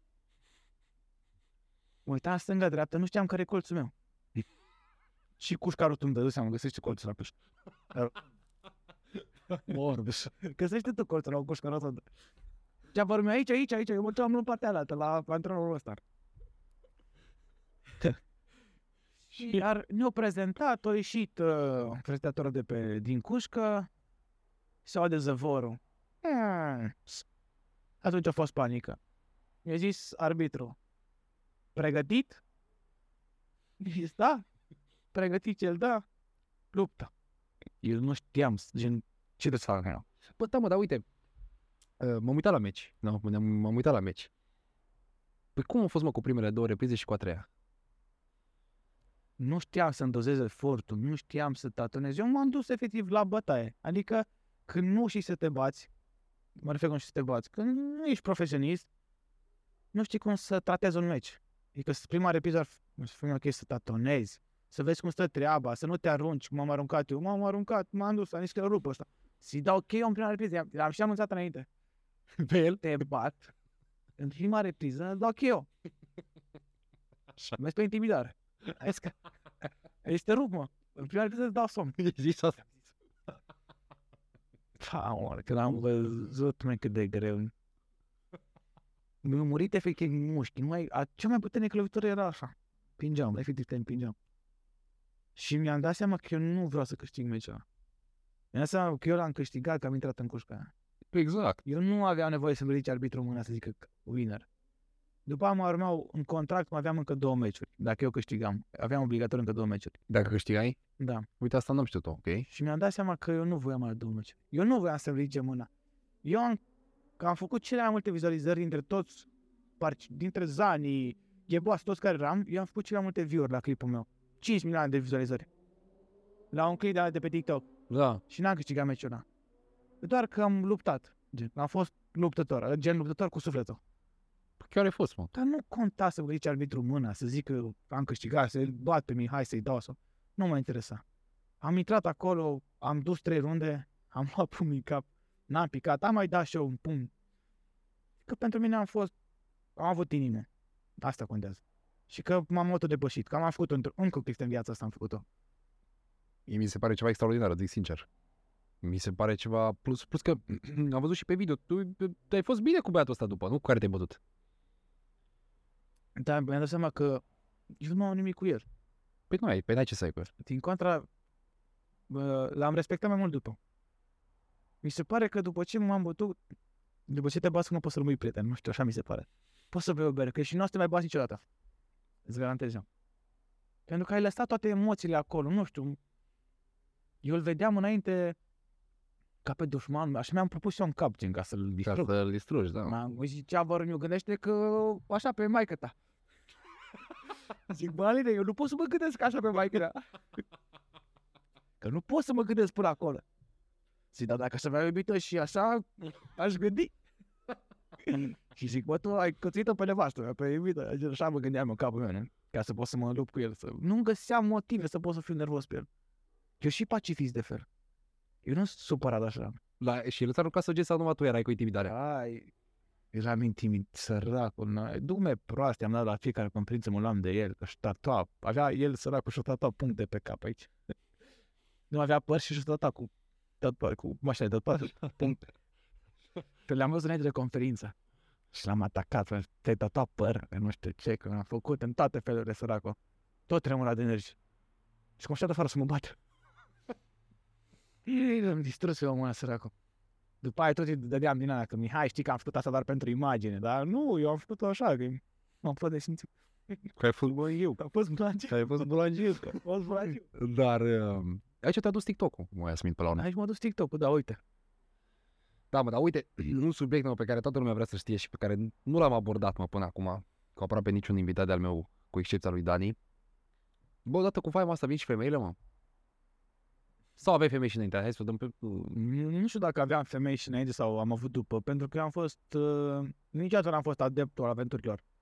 Adică mereu poate că la, nu știu, 19-20 de ani se pare tare să umbli cu mai multe, să deschid la prieteni, bă, azi am umblat cu una, aseară am fost cu alta, acum 2 zile, știi, poate ți se pare tare. Dar asta e o formă de validare pe care tu adică tu dacă n-ai încredere în tine, tu îți validezi chestia asta prin a umbla cu multe femei ca să-ți valideze că tu ești tare și tu ești bun. Evident. Înțelegi? Dar eu mereu am căutat liniște și mereu am căutat relație. Eu sunt tip mai romantic așa de fel. Adică am căutat liniște și iubire și dragoste. Deci n-am fost adeptul aventurilor. Niciodată. Știi care e treaba asta cu aventurile? Că, bă, eu am avut perioade. Nu o să te mint și nu o să vin aici cu ipocrizie să spun că am fost băiat sfințit, dar am avut perioade și mi-am dat seama pe propria piele că dacă ești genul ăsta de bărbat care se lasă ghidat doar de aventuri, bă, adevărul e că până și aventurile alea cu femeia, dacă vrei să fie sexul cât mai bun și cât mai pervers, bă, trebuie să aștepți până prinde ea încredere în tine. Deci nu o să funcționeze totul dintr-o noapte. Știi? Adică dacă tu mergi tot pe principiul, bă, caut aventură și aventură și aventură și fiecare doar pentru o noapte, bă, nici măcar sexul nu o să fie la cote maxime, pentru că tipa aia n-are cum să fie total dezinhibată cu tine, știi? Dar nici tu n-ai feeling. Evident, n-ai cum. Nu ai cum. Nu ai cum să o ai, știi? Dar e validarea asta falsă prin care trecem toți. E validarea asta falsă prin care trecem toți că dacă ne doresc mai multe femei înseamnă că suntem ce trebuie. Știi? Dar revenind, cum ai gestionat toate lucrurile astea, mă? Adică erai singur până la urmă și primeai mesaje, frate, adică nu e ca și cum... Știam că sunt chestii de moment, adică, uite, și cum ai spus despre sex, nu? Că e un subiect... Bă, e un subiect tabu. Da, un subiect tabu, pe care... Dacă ai mai multe femei sau femei mai mulți bărbați, nu te face mai bun la pat. Adică dacă tu n-ai contabilitate, adică dacă nu ești compatibilitate, dacă n-ai femeie, dacă nu ești compatibil cu ea, tu nu o să fii bun nici pentru ea și nici ea pentru tine. Evident. Dacă tu ai un feeling cu femeia aia și sexul de efectiv, gen doar stai, se pare că e cel mai fain din lumea asta. Pentru că te sentiment pe care nu-l găsești așa la o aventură. Dar oamenii care sunt frustrați caută aventuri. Pentru ca să-și valideze ei că încă sunt potenți și încă sunt buni. Crezi că de la frustrare pleacă? Da. De la validare. Pentru că ei nu au încredere în ei. Și nu se fericiți acasă. Și dacă n-au pe nimeni acasă, nu au încredere în ei. Adică tu știi cât de greu să ai o relație. Tu știi, presupun. Să ai relație e greu. Să mergi stânga-dreapta e ușor. Pentru că nu implică responsabilități, pentru că nu implică sacrificii, compromisuri. Și ușor. Să mergi să vorbești cu, dau un nume, nu știu, mergi azi acolo, mâine acolo, pe mine acolo. Și ușor, pentru că nu ești asumat. Dar când îți asumi o relație, trebuie să faci lucruri, sacrificii, trebuie să lași de la tine. Trebuie să înțelegi că ea are momente, că ea are crize, că femeile nu prea sunt normale dacă luăm așa, nu? Așa e? Adică dimineața se trezesc într-un mod, seara se culcă în alt mod, tu zici așa. Eu știi ce concluzie am tras aici? Că fiecare e nebună, orice femeie e nebună, dar trebuie să o găsești pe aia care merită, mă. Știi? Oricare are nebunia ei, dar trebuie să găsești pe aia care merită să-i suporți nebuniile, care vine și cu ceva la pachet. Asta e părerea mea. Adică nu consider că există o femeie normală la cap, cum nici noi nu consider că este normal la cap, știi? Nici nu e normal pentru ele. Adică e o chestie, du-te vino, nu știi? Nu dăm spre tentă misogină să zicem că, bă, ele sunt o problemă. Bă, și noi suntem o problemă de multe ori. Dar știi cum e asta? Tu ai ajuns la concluziile astea și la principiile astea și la loialitatea pe care o oferi femeii din viața ta după ce ai trecut deja prin etapa asta în care ai fost dorit și vânat. Unul care n-a fost dorit, vânat, știi? Niciodată nu o să-și dea seama care e de fapt fericirea din punct de vedere al sentimentelor față de o femeie, că ăla tot timpul o să caute ceva. Acum ăștia, oamenii se uită la noi și zic, bă, uite, Igor cu Iasmin ăsta, amândoi sunt antrenori, arată foarte bine, le ușor să zică că vor să fie cuminți, știi? Dar nu știu câți ne cred. Știi? Dar nici nu cred că trebuie să ne creadă. Păi nu trebuie. Păi nici nu trebuie. Adică, nu știu. Dar eu mereu, eu am relație, știi? Și mereu îi spun fete care sunt, că i-am spus mereu, zic, băi, e greu cu tine. Dar fără tine e și mai greu. Asta sună poetic. Tu chiar ești romantic, nu? Sunt pentru că așa sunt eu ca om. Adică și dacă aș fi cel mai frumos, cel mai milionar, cel mai... Eu sunt la fel, așa sunt eu. Păi nu m-ar schimba chestia asta. Crezi, Iasmin, că o relație cu o femeie te aduce liniștea sufletească și te împlinește ca om? Depinde cu ce femeie. Exact, clar. Fii că era cartea aia că cum să-ți faci soțul milionar. Așa. Din miliardă. Depinde cu ce femeie. Și că o femeie poate să te...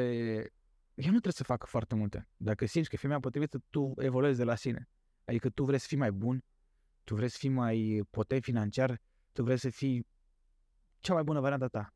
Pentru că ea e lângă tine. Ea nu trebuie să spună foarte multe. Dacă e o femeie, te face pe tine să vrei. Dacă vine una să-și ceară, e o problemă. Dacă tu îi oferi fără ca ea să-și ceară, atunci ai femeia care trebuie, zic eu. Și o să mai dai de multe, am dat de multe care, și care, nu știu, lângă în care n-am simțit să evoluez și care te trag în jos.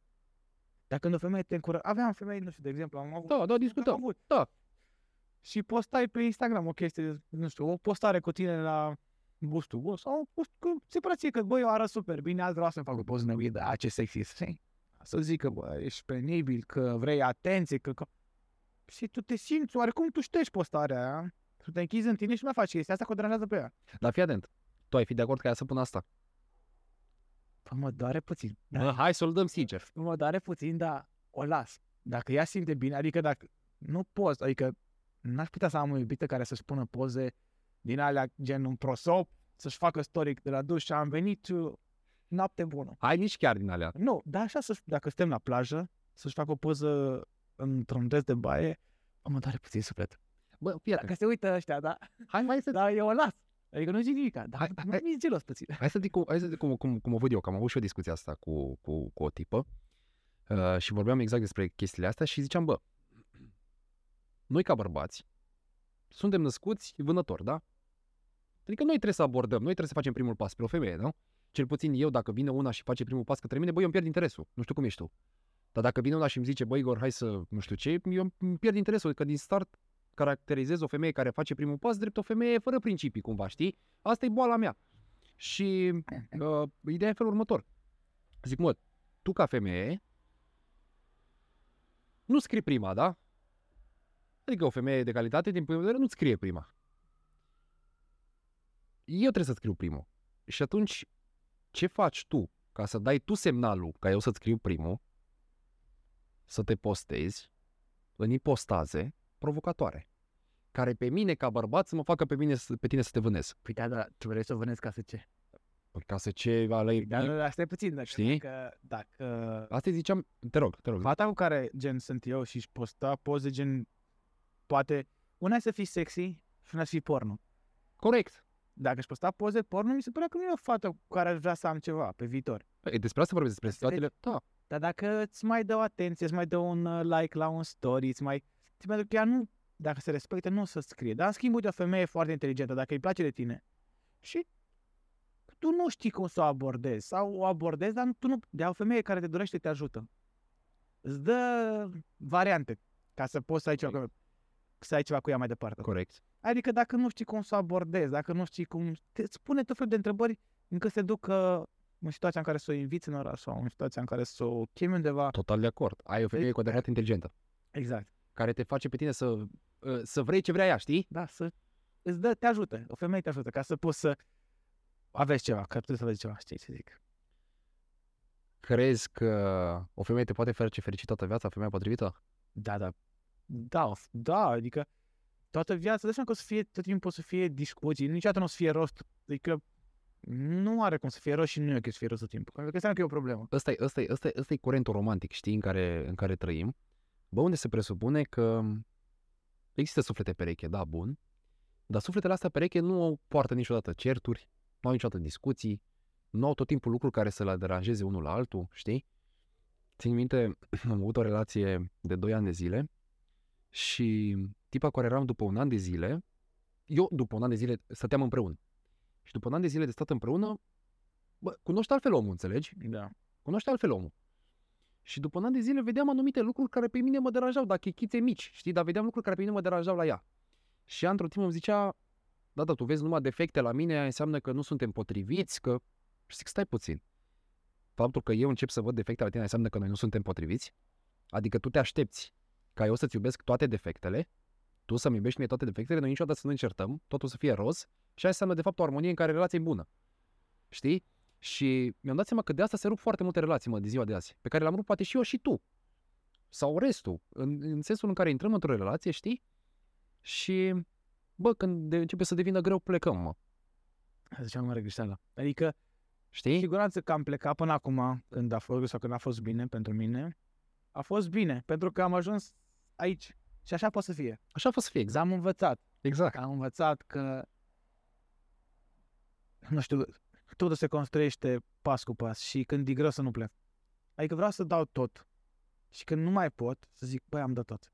Și sunt mulțumit. Decât să trăiesc cu, nu știu, să am un regret să zic, dacă făceam aia. Înțelegi? Pentru că ajung la o altfel. Uite, de exemplu, iubirea de la 20 de ani, când tu aveai impresia că iubești o fată.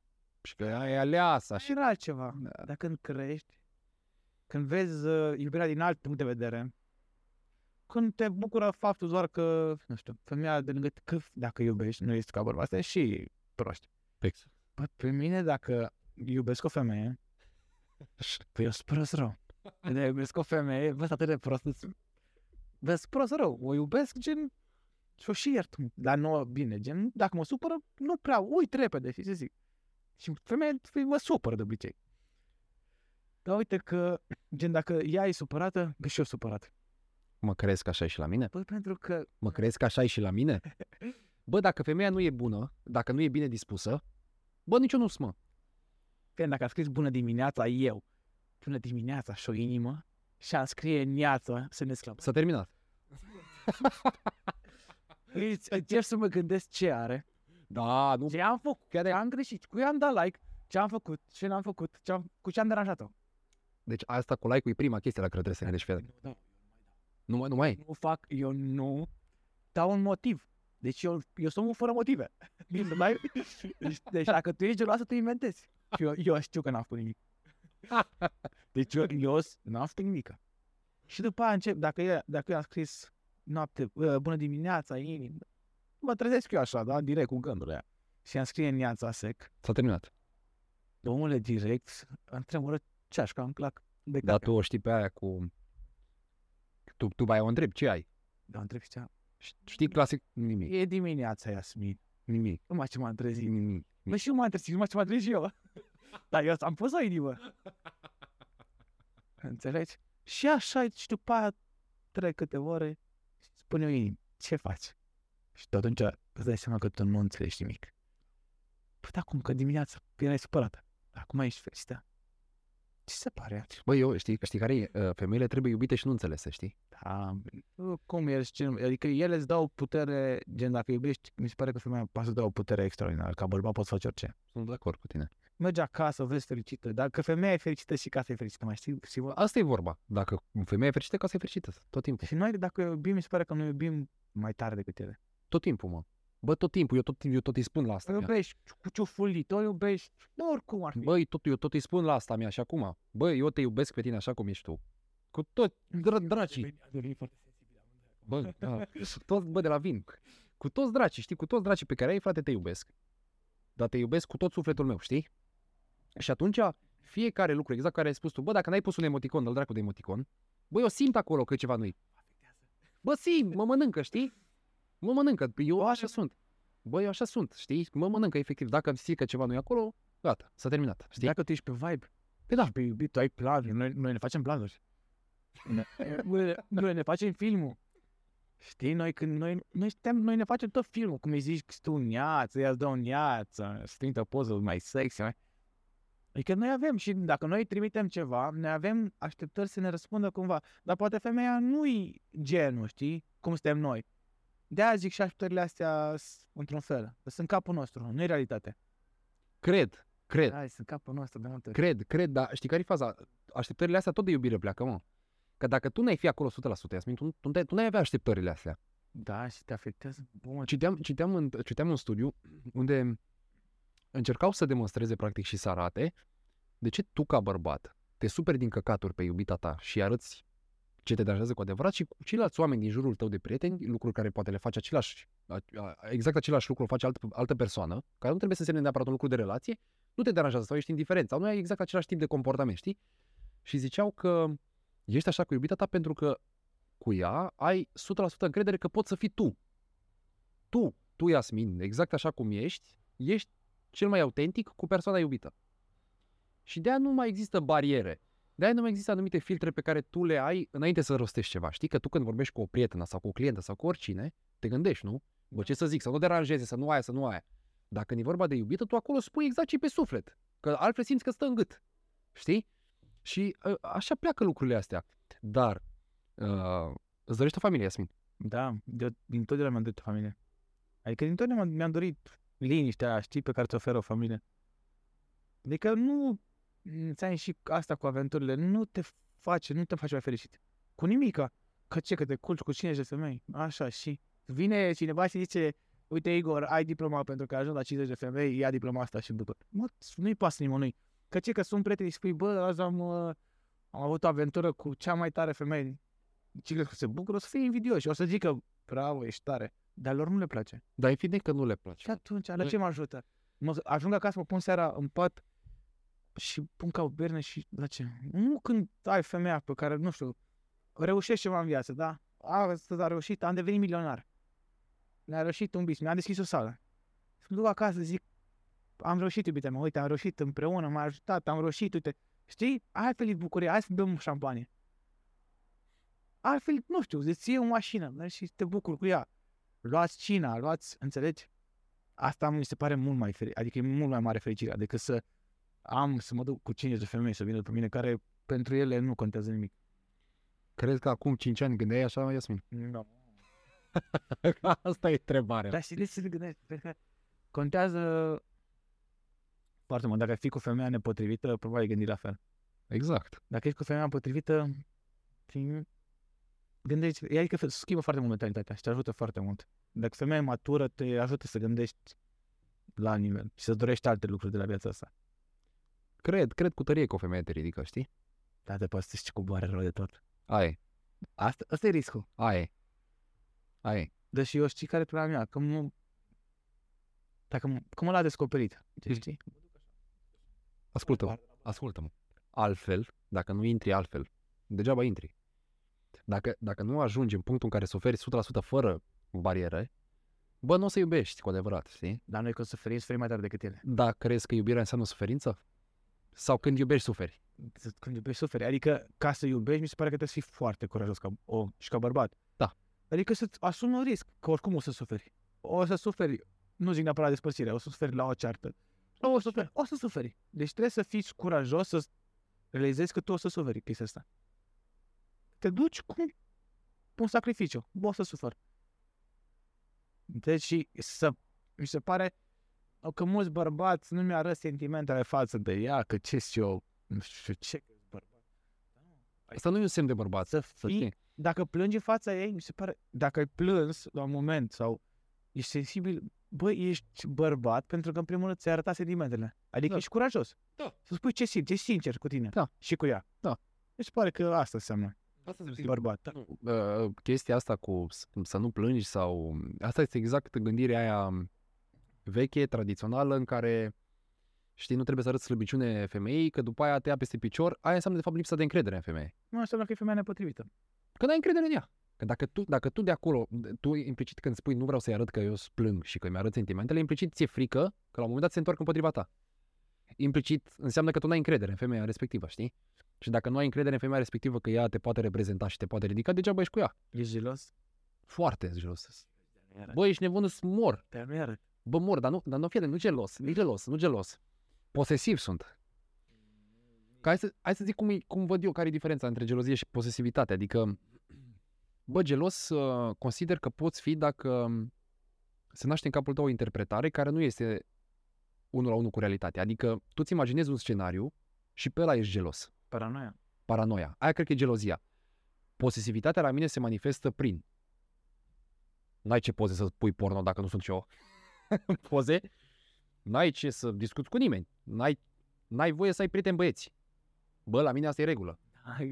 Bă, ești nebun. Băieții n-au prieteni fete. Mi se pare că nu ai cum, ca bărbat. Bă, nu există. Nu, deci trebuie să fii tâmpit. Eu n-am prieteni fete. Bă, nici eu cu toate că am avut prieteni fete, am dat-o în altele, înțelegi? În coțăială. Păi, bă, n-ai cum să ai prieteni fete, mă, frate, n-ai cum. Nu, eu nu sunt de acord, dar mi-a sunt, Doamne ferește, nu. Eu înțeleg să, deși, mamă, bă, atât de greu, pentru că știu atât de multe povești și atât de multe exemple pe care le văd. Nu există. Deci, singurii prieteni pe care i-ai tu ca iubita lui Igor, Tatăl, Fiul și Sfântul Duh, știi? Și eu. Bă, atâta, nu mai ce alți tu prieteni să ai. Și asta în oraș cu fetele? Bă, să știi care e discuția aici? Știi care e discuția aici? Hai să spun care e părerea mea aici, de fapt. Depinde dacă alea sunt singure sau nu. Eu am învățat o chestie. Prietena ta sau iubita ta n-are voie să aibă prietene singure. Bă, n-are voie. Aia o să fie geloasă pe ea. Mă crezi? Aia, prietena ei singură, o să fie geloasă pe ea care are o relație așa de faină cu tine. O prietenă adevărată, cum sunt prea puține, știm amândoi, da? Că și noi am avut prieteni și prietene, dar în special prieteni. O prietenă adevărată iar spune lucrurile astea, dar nu se întâmplă treaba asta. De obicei ele sunt invidioase. Femeile sunt mult mai rele ca noi, să știi. Femeile sunt mai rele ca noi. Și dacă îi povestește că și iubita mea se zică iubita ta se zică la o prietenă de-a ei, că Igor e atât de bun cu mine, e atât de fain îmi face, atât de multe îmi face, aia vrea să te ia. Aia vrea și ea o parte din tine. Vrea și ea pe Igor. Deci nu, din punctul meu de vedere, ieșirea cu fetele, bă, nu vreau să zic că... O să fie așa, nu știu. Bă, liniștit oricum nu sunt. Mi-au de azi și dorm. Nu, deci, da. Eu s-a și dorm. Nu, deci liniștit oricum nu sunt, știi? Dar tu nu-i arăți. Dar tu îi spui că ești liniștit. Dar tu nu ești liniștit. Nu-s deloc, mă. Dar tu ei nu-i spui. Bă, nu-i spun că, știi de ce? În primul rând, nu vreau să-i arăt că pe mine chiar mă deranjează orice lucru mic. Și în doilea rând, nu vreau cumva să-i stric viața ei, mă, că și-a dacă e urât așa, gen, dacă vrea să cu fetele și așa, odată când o să iasă săptămâna, nu săptămânal, așa, odată mai zic, mai ești o dată pe. Știi care, uite, mai e o perspectivă aici. Bă, când ies fetele în club, eu personal, de puține ori de câte ori am fost în club, dar în fine, am văzut femei, Iasmin, care, bă, stau și se distrează ele între ele. Femei, doar femei. Am văzut într-adevăr și femei care se duc cu scopul de a fi agățate, da? Bă, da, bărbat, să se ducă în club, bărbat să se ducă în club, fără să aibă gândul să combine ceva, bă, n-am văzut în viața mea. Deci nu o să vezi niciodată 5 bărbați la o masă, dar sunt ei între ei. Bă, nu o să vezi, frate, nu o să vezi. Cu selfie-uri, cu poze, nu o să vezi, știi? Femeile o să le vezi.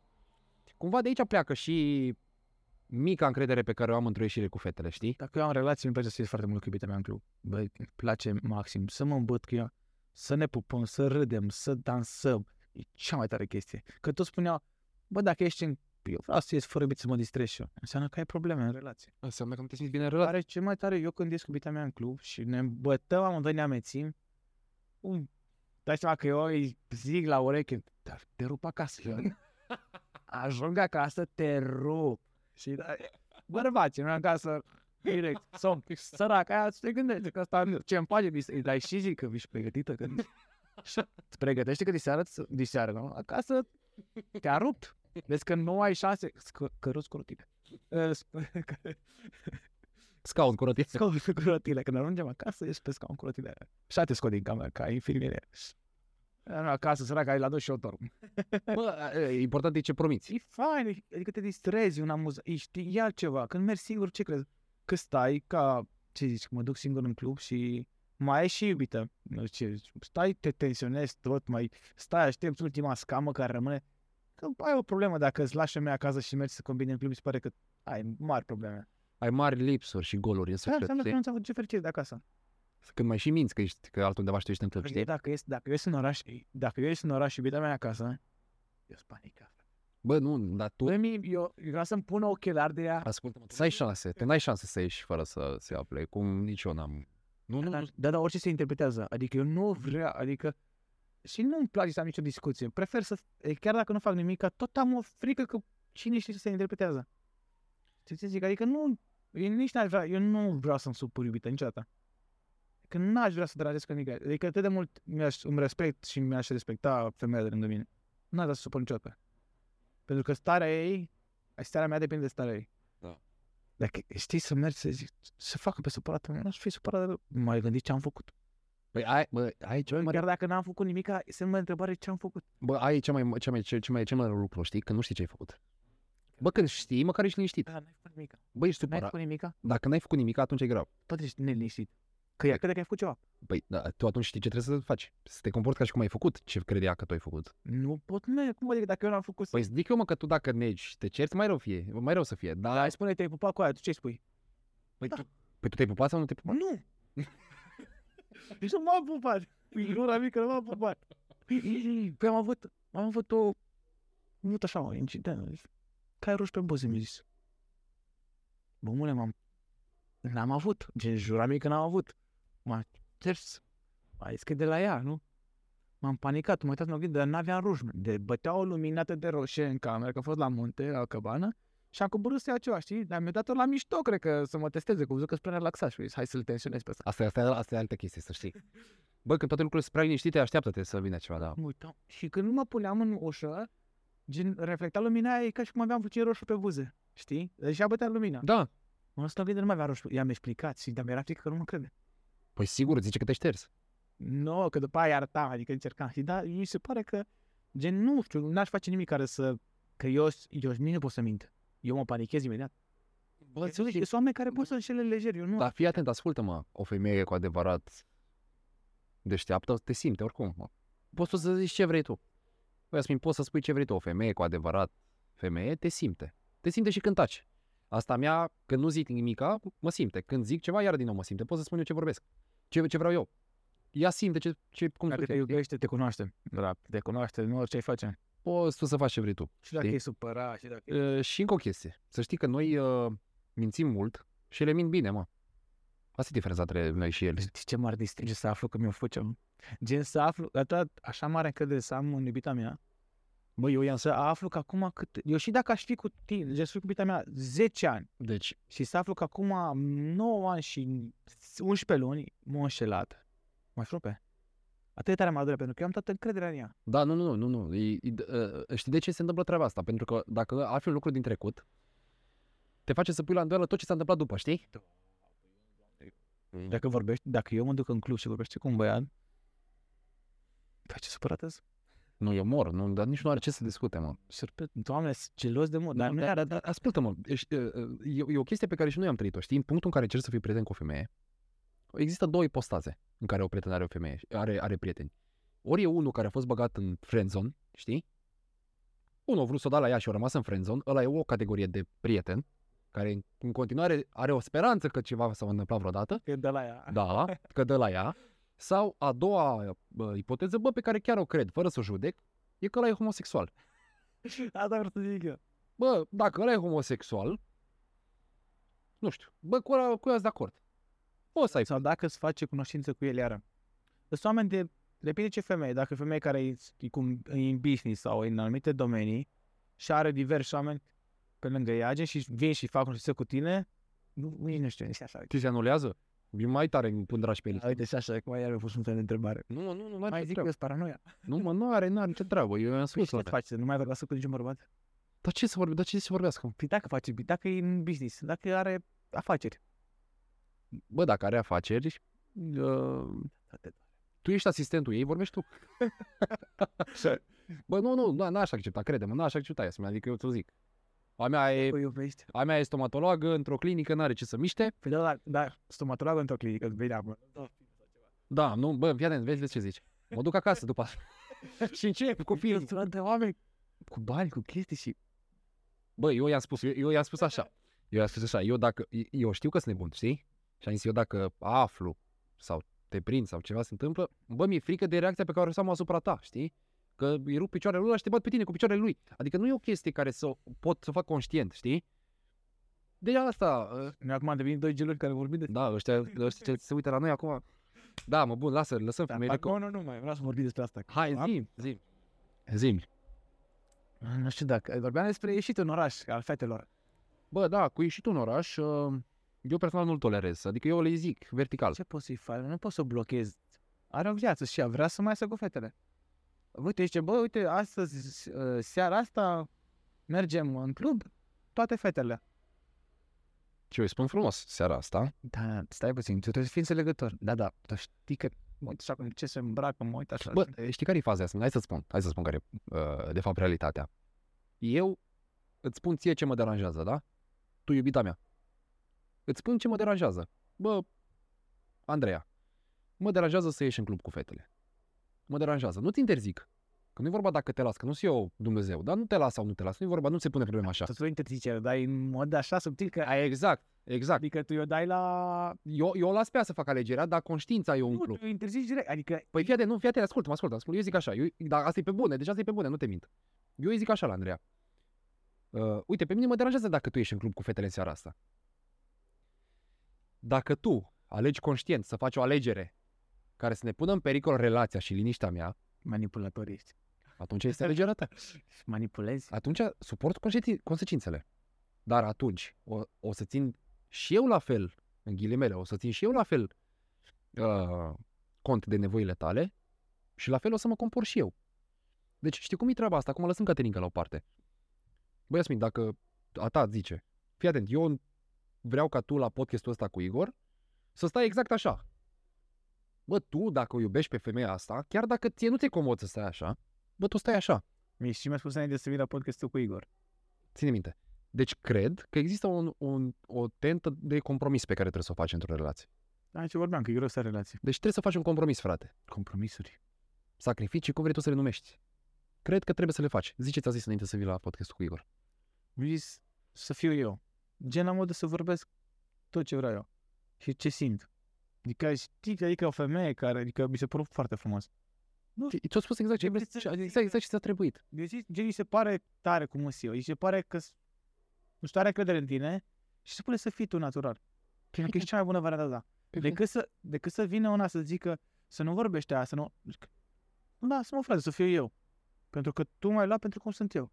Și gen mă iubești pentru cum sunt eu. Despre asta e vorba, mă. Asta și eu. Descoperit. Citeam o chestie tot așa despre relații în care zicea că, bă, ca să fii sigur că un bărbat nu pleacă de lângă tine, trebuie să-i oferi respect. Și ca să fii sigur că o femeie nu pleacă de la tine, trebuie să-i oferi protecție. Și atât. Noi de asta avem nevoie.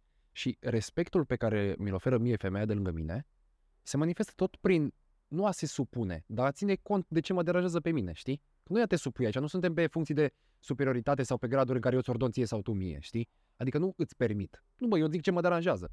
Dar dacă tu faci repetate rânduri ce mă deranjează, bă, înseamnă că tu nu ții cont de nevoile mele. Ce ți pare cea mare formă de respect din partea unei femei față de tine? Cea mai mare formă de respect a unei femei față de mine mi se pare... Nu e faptul să simți că e doar a ta? Pe lângă loialitate, evident, mă refer să vezi că gen, e doar pentru tine și să nu dea șansa altor bărbați, că sunt femei care merg în club cu iubiții și dau șansa altor bărbați să vorbească, mie îmi vine să vomit, efectiv. Bă, mie îmi vine să turbez. Dacă femeia mea, pe mine merge, adică să mă duc, nu știu, ești cu iubită, da? Și mergi până la baie și te întorci, ce vorbește cu? Nu se poate așa ceva. Mi se pare, efectiv, mi se moaie picioarele așa, ca la jeleu și pic. Nu se poate așa ceva. Adică nici eu sunt exact genul ăsta de... Ce zodie ești? De rac. Eu sunt leu.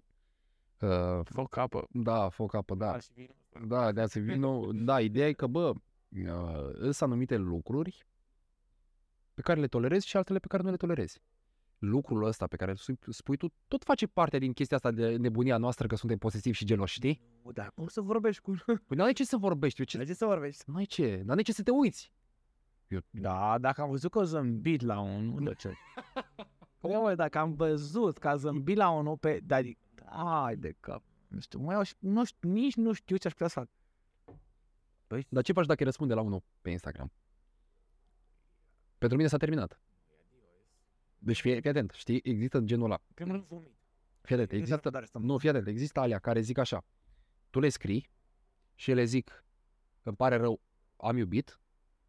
Și alea care le scrii și nu-ți răspund nimic. Clar. Eu pe aia o vreau. Da. Păi dacă mi-ai răspuns că n-ai iubit, de ce mi-ai răspuns că n-ai iubit? Păi, n-ai iubit? Păi aia, am iubit. Încearcă mai târziu, știi? Da, Bă, nu, adică lasă o portiță deschisă. Bă, da, exact. Bă, n-ai ce. Ți-o scris bloc. Bă, dacă mie scrie o femeie, și dacă mie scrie o femeie, mi se pare că ăsta e test. Mi se pare că o pus-o. Bă, încep să fii nebun, să știi, încep să fii nebun. Nu, dar așa dau. Delete. Nu am văzut, nici nu măcar nu vreau să vă mesajul. Păi nu mă interesează. Păi eu am relații, înțelegi? Asta e semn. Sau follow. Acum să-mi dea follow cele mai faine femei. Mi se pare că e cheie. Păi e cheie. Asta e cheie făcută. Eu nu dau înapoi follow și șterg. Nici nu mă interesează. Te-ai venit să am probleme acasă? Bă, prefer să nu am dreptate să fiu fericit decât să am dreptate să fiu nefericit. Bă, nu vreau să am dreptate. Tu ai dreptate, dar hai să fim bine. Asta e cel mai tare lucru, să știi. Păi nu vreau, că în fața ei, de exemplu, uite-te, când mai am și o dreptate, că nu prea ai tot timpul în dreptate. Evident. Spune așa, ai dreptate, Ție? da, Așa. dar eu am mai mare Păi se măsoară și aia, știi? Dacă îi să-și ceară, adică femeia niciodată nu o să zică, am greșit. Că chiar dacă știe că greșit, mai spune așa pe o coie, dar niciodată nu o să zică. E frumoasă, adică e fain să ai relații și să iubești o femeie, mi se pare cel mai frumos lucru. Asta e de fapt ce contează, Iasmin, știi? Și asta este ce căutăm, crede-mă. Asta este ce căutăm și orice persoană care nu se rezoneze cu ce am spus noi aici, cu faptul că ai nevoie de o femeie, bă, fie că vrei să admiți, fie că nu vrei, ai nevoie de o femeie ca să fii un bărbat. Te face să vrei tu mai mult exact, bărbat. Exact. Fie că o să fie lumea de acord, fie că nu o să fie lumea de acord, cine nu o să fie de acord o să ne dea dreptate mai târziu. N-avem vin. Da, aici, imediat, așa. Cine o să fie de acord, cine nu o să fie de acord, treaba lui. Ideea e în felul următor, ca să concluzionăm treaba asta cu relațiile. Tu ești fericit? Da. Și eu sunt fericit. Și enervează. Aia face parte din iubire. Da. Aia face parte din iubire. Dar după ce ne împăcăm, să ești mai fericiți. Da. Acum cred că discuția asta cu femeile ne-a luat nouă. O mică paranteză. Te rog, că avem 2 ore de podcast. Te rog. Facem partea a doua. Facem partea a doua. La început de relație, Facem partea a doua, nu tem nimic, zi. La început de relație. Și acum ții minte când mi zicea să-i fac cea de mâncare, de exemplu, da? Și mă uitam și zic, bă, eu nu-ți gătesc ție ca bărbat. Zic, tu ești femeie, tu îmi gătești. Și ce mi zicea? Mai vedem, mă, Iasmin. Bă, omule, acum știi cât gătesc? Bă, știi cât gătesc? Bă, și știi cum gătesc? Bine, rău. Bă, cum a făcut prima omletă, mi zice, ce omletă e asta? N-am mai mâncat. Bă, mă, gândește, când am luat prima oară cina la mine, am zis că eu fac paste cu ton. Și mi-a scris, prea simplu, altceva. Ce ai făcut? Altceva. Ce ai făcut? Să nu știi că ai cu risotto sau că mor. Șnițel de curcan. Și mi-a zis, i-am zis că eu fac altceva și mi-a zis, nu comanda nimic. Tu faci. Și ai făcut, mă? Nu te bădici, mă uitam, zic, și vrea așa. Ai făcut, mă? Am făcut. Bă, nu cred. Am făcut și tot timpul mă uitam așa la ea, gen, ea îmi spunea mie că generalmente lucruri care sunt normale, știi? Dar mie, în teoria mea de bărbat, mi se părea absurd să gătești cu unei femei, să fac, știi? Bă, și mi-a dat seama că asta te definește ca bărbat. Când o vedeam că mănâncă și că îi place ce fac eu, bă, mă motiva să mai fac de mâncare. Adică ea mă făcea indirect să o faci, da. Da, înțelegi? Atât de inteligentă, gen, să-i fac poftele, gen, indirect. Păi asta e femeia adevărată, mă. Da. Asta e femeia adevărată. Dacă așa te șas la fratiță. și am luat tigrei de la Sorin Bontea.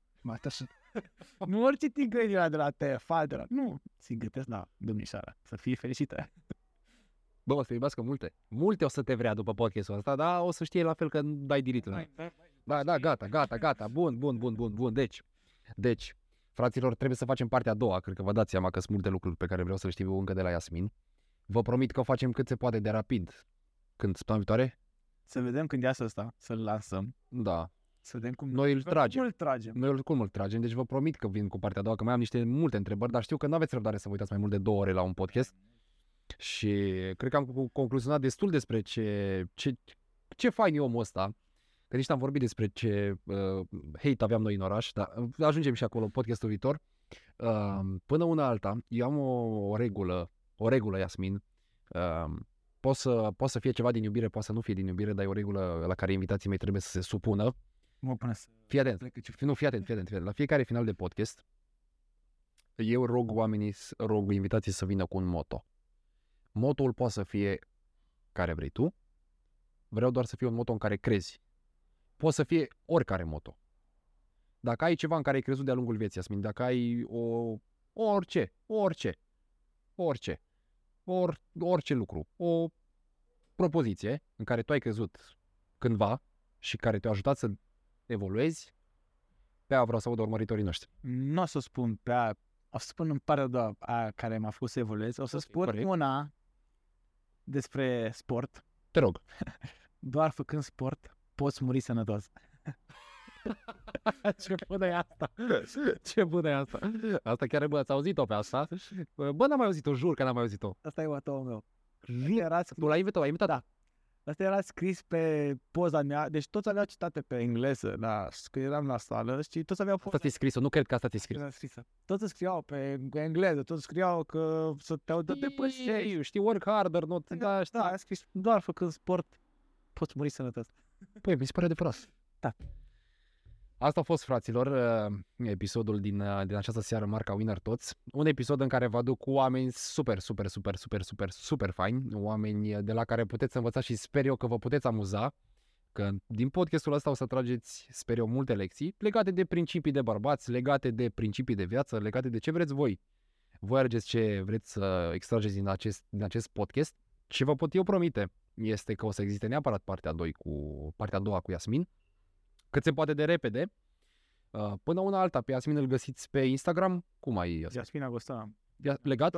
Da. Iasmin Agoston. Scrie Agoston, mă găsești orice. Pe TikTok scrieți Iasmin Agoston că îl găsiți. Dacă vreți să vedeți bătaia, scrieți pe YouTube Iasmin Agoston și o să vedeți acolo cum s-a bătut în cușcă animalul ăsta. Și până la următorul episod, vă aștept cu un subscribe, vă aștept cu un like, vă aștept cu cât mai multă susținere. Share-ul și posta. Și share-ul și tot ce vreți voi ca să ne ajute să continuăm producția acestui podcast. Sper că v-am delectat, vă urez o zi minunată și o viață cât se poate de liniștită. Bă, la fel, vă pup și aștept să mă distribuiți acolo pe TikTok, toate fazele amuzante, tot ce vi s-a părut voi interesant, despre gelozii, despre relații, despre ce vreți voi. Arătați-ne și nouă că suntem importanți pentru voi.